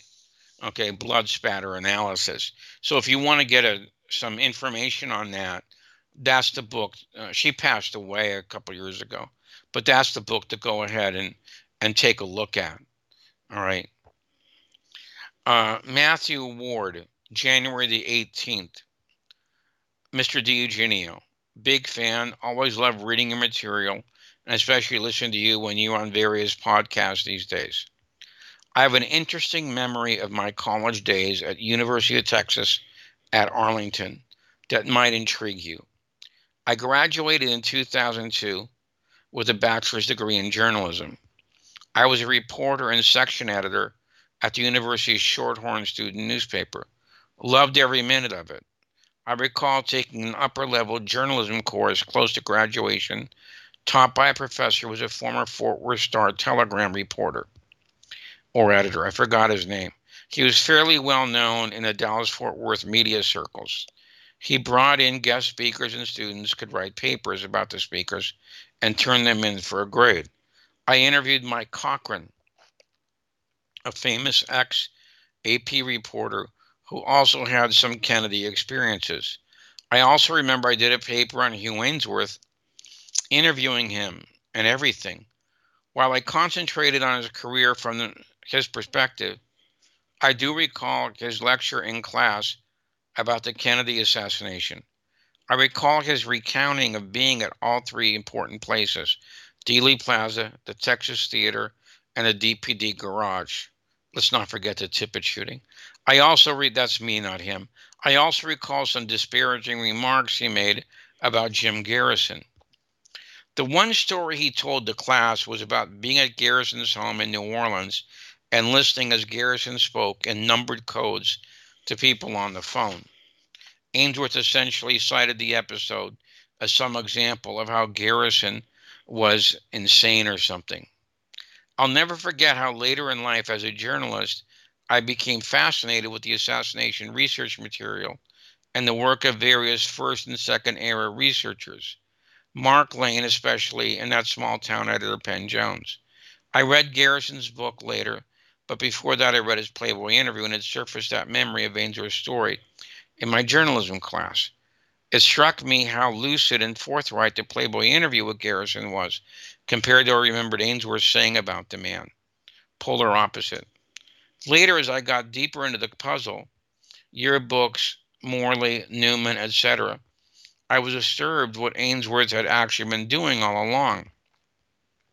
If I had a time machine, I'd go back armed with what I know now and tie this journalist down and what his motivations were for these unethical shenanigans: politics, money, fame, idiocy. What a disservice to history and our country. Shameful. These thoughts have obviously been with me for a while now. Your story on Ainsworth's recent death brought them all back. I'll never forget in college when I told my student newspaper advisor I was interviewing Ainsworth for class. I was excited, and he told me basically, yes, pretty famous journalist. It's a shame he ended up at the Washington Times, which where I believe Ainsworth ended his career. By the way, Ainsworth did end up at the Washington Times, that right-wing loony newspaper. Given the current state of the world, the political polarization in America, the out-and-out propaganda blasting from every corner of the information sphere, the Washington Times seems about where Ainsworth should have ended up. Indeed, it makes a lot of sense today. Thanks for all your illuminating work. Like I said, I'm a big fan here. Well, thank you very much. That's interesting. A guy who admired Ainsworth, okay, and then came to see the light about the guy later. All right, now, here is January the 25th. I think your audience should know that Harry Connick passed away. Harry Connick was a DA who replaced Jim Garrison after 12 years in New Orleans. There's no doubt that Harry Connick was part of the JFK assassination cover-up because he admitted later on to burning a lot of Garrison's files. This is a very sad state of affairs because I believe that that was some very valuable stuff. When I went down to see him, actually, I believe it was in 1997, he didn't even know he still had a cabinet full of that stuff in there. He had to bring in an assistant to confirm that. And then the ARB got into a battle trying to get that 4-drawer file cabinet from Connick. All right. Connick was not a very good DA. John Volz told me when I interviewed him, Volz worked for both Garrison and Connick. And I said, how would you compare Garrison with Connick as a DA? He smiled and said, there is no comparison. Harry Connick couldn't convict somebody if his name was on the bullet. All right. And there were a lot of problems down there. He got called out by the Supreme Court twice for violating the Brady rule. The Brady rule is that you have to give any exculpatory evidence from the DA's office to the defendant. And Harry Connick didn't do this. And he was called out by the Supreme Court twice, all right, on that issue. And he was actually, I think, sued twice on that. Okay. So, in my opinion, Harry Connick was a giant step down for New Orleans, okay, after he defeated Jim Garrison with a lot of money from a lot of people, okay. And and a lot of, I won't go into the whole thing, but there's a lot of bad things that happened down there after he attained the DA's office, all right. Now, Connick ran against Garrison twice. All right. Garrison beat him the first time. The reason he lost the second time was because of that phony second trial on those ersatz, ridiculous income tax charges. And the second trial went on during part of the campaign, greatly benefiting Harry Connick. All right, and that's what happened there. There was no more further pursuit of the JFK case in New Orleans, even though there was a lot of stuff to go on. And that essentially, Garrison's loss, plus those two phony trials he was put through, I think that was partly to send a message to any other DA. If you start snooping into the JFK case, look what we did to Jim Garrison. All right. So I don't have a lot of nice things to say about Harry Connick. Having actually interviewed him in his office, I was not very impressed. All right. So I just wanted to acknowledge that he's passed on. January the 25th, 2024. Thank God we're getting into January now. Carl Long.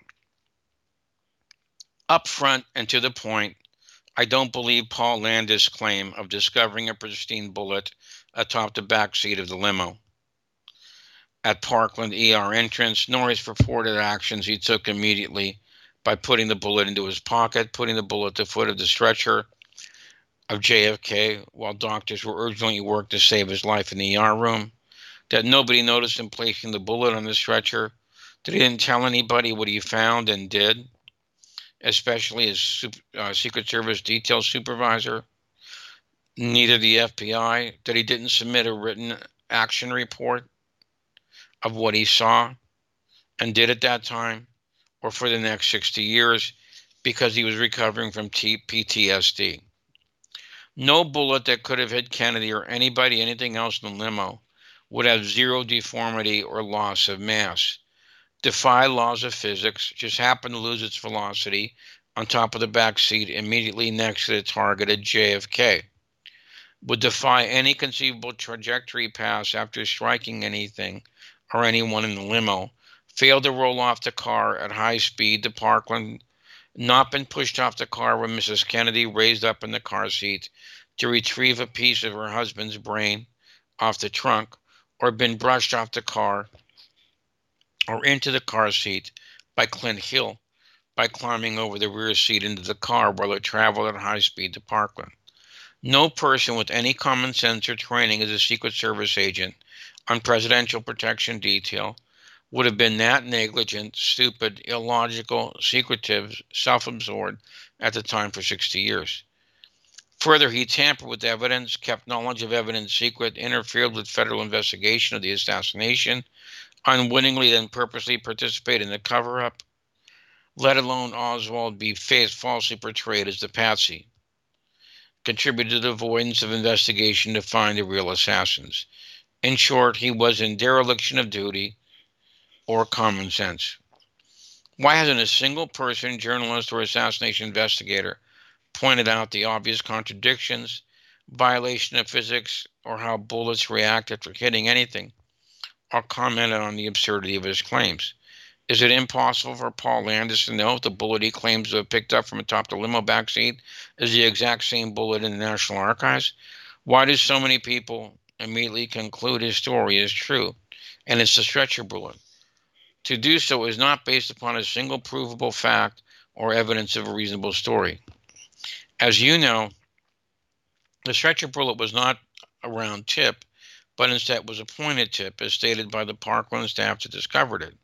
You are aware of the lack of chain of evidence by the Secret Service and FBI agents that refuse to state the stretcher bullet to be the same bullet they are purported to have seen, handled, and passed onto FBI headquarters. As you already know, the number of grooves in the stretcher bullet changed from 6 to 4 while in the government's custody, and is not the same bullet initially discovered that's currently in the National Archives. Well, actually, I'm not really aware of that one, about the grooves changing from 6 to 4. So, Carl, if you can send me something on that, I'd like to see it. All right. There are many more reasons not to believe Landis. I do not know what his motives are, but definitely not believe his story as he tells it. Well, it's not true that he's the only one about this.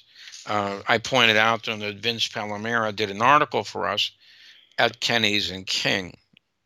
And Vince did not look with much sympathy on the Landis claims either. All right. If the back shot was what they call a short shot, okay, then I think it's possible for what Landis is saying to have happened. And the evidence for that is that nobody who was at Parkland that night can say that there was a channel, okay, through Kennedy's body. And in fact, that was one of the very disturbing things that happened that night, is that they couldn't find an exit. Now, the other two things he says probably do apply, that if such was the case, then wouldn't either Jackie Kennedy or Clint Hill have disturbed that bullet? And that's probably a good critique of Landis, because that's kind of logical. Okay, I don't know what to think of Landis. I really don't. Okay, but I'm glad we got that on the record by one of our listeners. Okay, last one. A guy named Paul Orsiak in Ontario, Canada. Kudos to your article on Ed Epstein and Jeff Carter's essay on Fletcher Prouty and Sam 263 in the aftermath. Really liked how Jeff put the criticism of Stone, etc., into context. I did not realize that Leslie Gelb, the epitome of the Eastern establishment, was so negative in public about Stone, Garrison, Prouty, and the movie JFK. Of course, you would expect writers like Tom Wicker to parrot the Gelb line in the media. Leslie Gelb, if you don't know, was the editor of the Pentagon Papers. He then went on to become a writer at the New York Times. And yes, he did attack the movie when it came out. All right. Could you comment about McGeorge Bundy? Something does not sit right with me about him and the events of the day of the assassination, as well as the appearance of NSAM 273 so quickly after the assassination. He does not look like a Kennedy loyalist, just as Katzenbach did not look like an RFK loyalist in the aftermath of the assassination. Great work as always, Jim. First of all, Leslie Gelb was one of these guys who the media trotted out when Stone's film appeared, to criticize the main thesis, which was, I believe, that if Kennedy had lived, there would have been no escalation of the Vietnam War, which I happen to agree with after doing a lot of work on that. But this was something that was too big of a pill. Let's put it this way. It was difficult enough for them to accept the fact that the Warren Commission blew the case, since the MSM lined up in their pockets from the beginning. To admit that they missed a story about Vietnam, that would have been, a right cross followed by a left hook. All right. There's no way in the world that they were going to say that.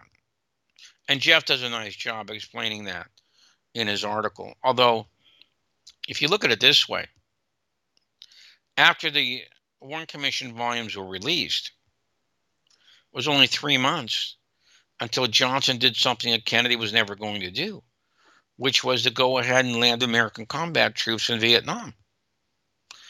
And we're supposed to believe that nobody noticed that? That Johnson did something that Kennedy was never going to do? And that he did it 3 months after the final Warren Commission volumes were issued? To me, that's very suspicious. I would think somebody would notice it. Bundy, there's an interesting book about Bundy by Gordon Goldstein, which is called Lessons in Disaster. And that was going to be an autobiography ghostwritten by Goldstein, but Bundy died before it could get started. And so Goldstein eventually wrote the book himself. And I think it's an interesting book. See, one of the things that Bundy confessed to Goldstein is that he really wasn't aware of what Kennedy was doing in Vietnam through people like John Kenneth Galbraith at first, and then Robert McNamara second. And in fact, Goldstein excerpts I think it's October the 9th meeting at the White House, in which McNamara is pushing the idea that they have to begin the withdrawal program. And Bundy doesn't know what they're talking about. And later on, when he saw this, after Goldstein had shown him this, he said he realized what had happened. He said that Kennedy had gone around him because he thought he was too hawkish on the war. All right. And he had secretly gone to McNamara through Galbraith. And he had nothing but admiration for what Kennedy had done. Okay. So, in my opinion, I'm not as suspicious about Bundy as Fletcher was. Okay. I think Bundy was simply, first of all, I don't think he was a very good national security advisor. Okay. To begin with. I mean, how anybody could not give Kennedy good advice on that whole Bay of Pigs misfire, and then want to commit troops into South Vietnam. I just don't think he was a very good national security advisor. And I believe that, as Kennedy thought, I believe that Bundy was at that time too hawkish. Okay, although he did change his tune later on. Okay, and he became a very vociferous critic of Nixon and Kissinger. In fact, he really went after these guys, and with their constant escalations and bombings, into Indochina. Now, as far as NSAM 273, Bundy's story was always that after the Hawaii meeting, which I think everybody here knows about, okay, took place in Honolulu, I think November the 19th to the 21st. Okay, that meeting was supposed to be about what are we going to do in Vietnam with the overthrow of the government. Okay, Kennedy, of course, was not there. He was on his Texas trip. But we do know what Kennedy said. He said words to the effect that when I come back, we're going to have a total review of Vietnam, including how we got there. And by the way, that's double sourced, okay, because Peter Dale Scott mentioned it in his early essay in the book Government by Gunplay. And he sourced it to a book that was written, I believe, in 1967. Okay, so it's not just Forrestal. It's from this book by these two reporters. Okay, now, I think what Fletcher and I think what Jeff accents is that in the rough draft of NSAM 273, there's some differing things, okay, that kind of do not go along with what's in NSAM 263. Now, you can take the suspicious look at that, or you can just take it from the fact that Bundy was much more hawkish on the war than Kennedy was.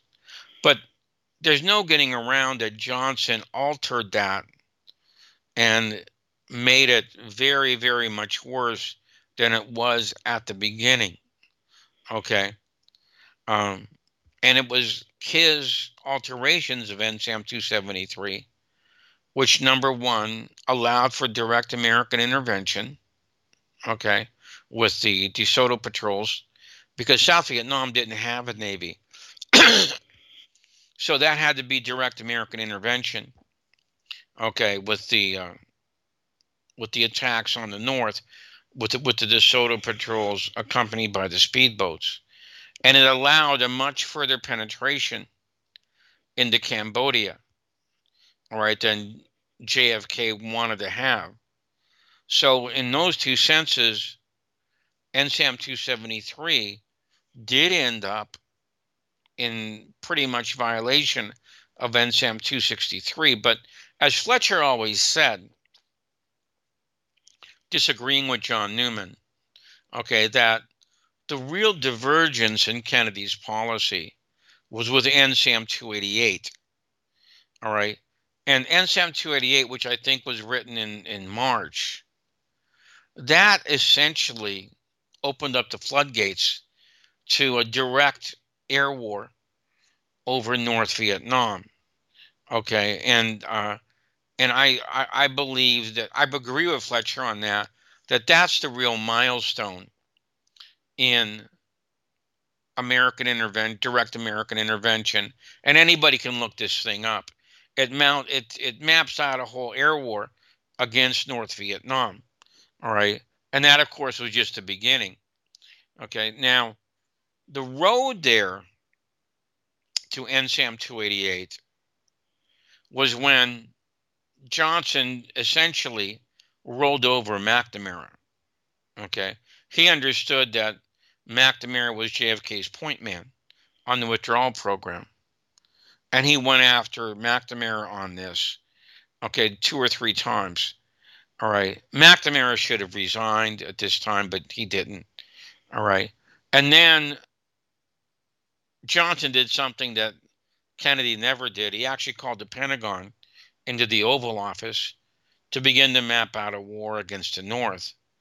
And then that was essentially formalized with NSAM 288. Okay?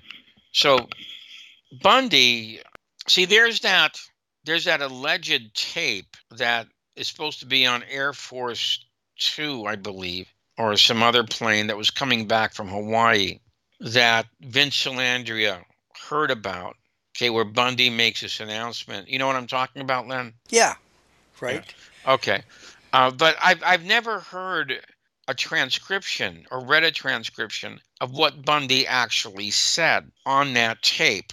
Okay, now the other interesting thing about Bundy is that when the Warren Commission was being issued, the Warren Report, in September of 1964, Bundy wrote a memo that's about some, I don't know what the exact words were, but something about words of the effect, the homosexuals in New Orleans. That's a very interesting comment by him because that was kept out of the Warren Report. So you wonder, how did Bundy know about that? You know, to refer to it like he did. Okay, and remember, this is September of 1964. We're not going to hear about this until Garrison in 1967. But somehow McGeorge Bundy knew about it. If McGeorge Bundy knew about it, then the FBI had to know about it. Then the Secret Service had to know about it.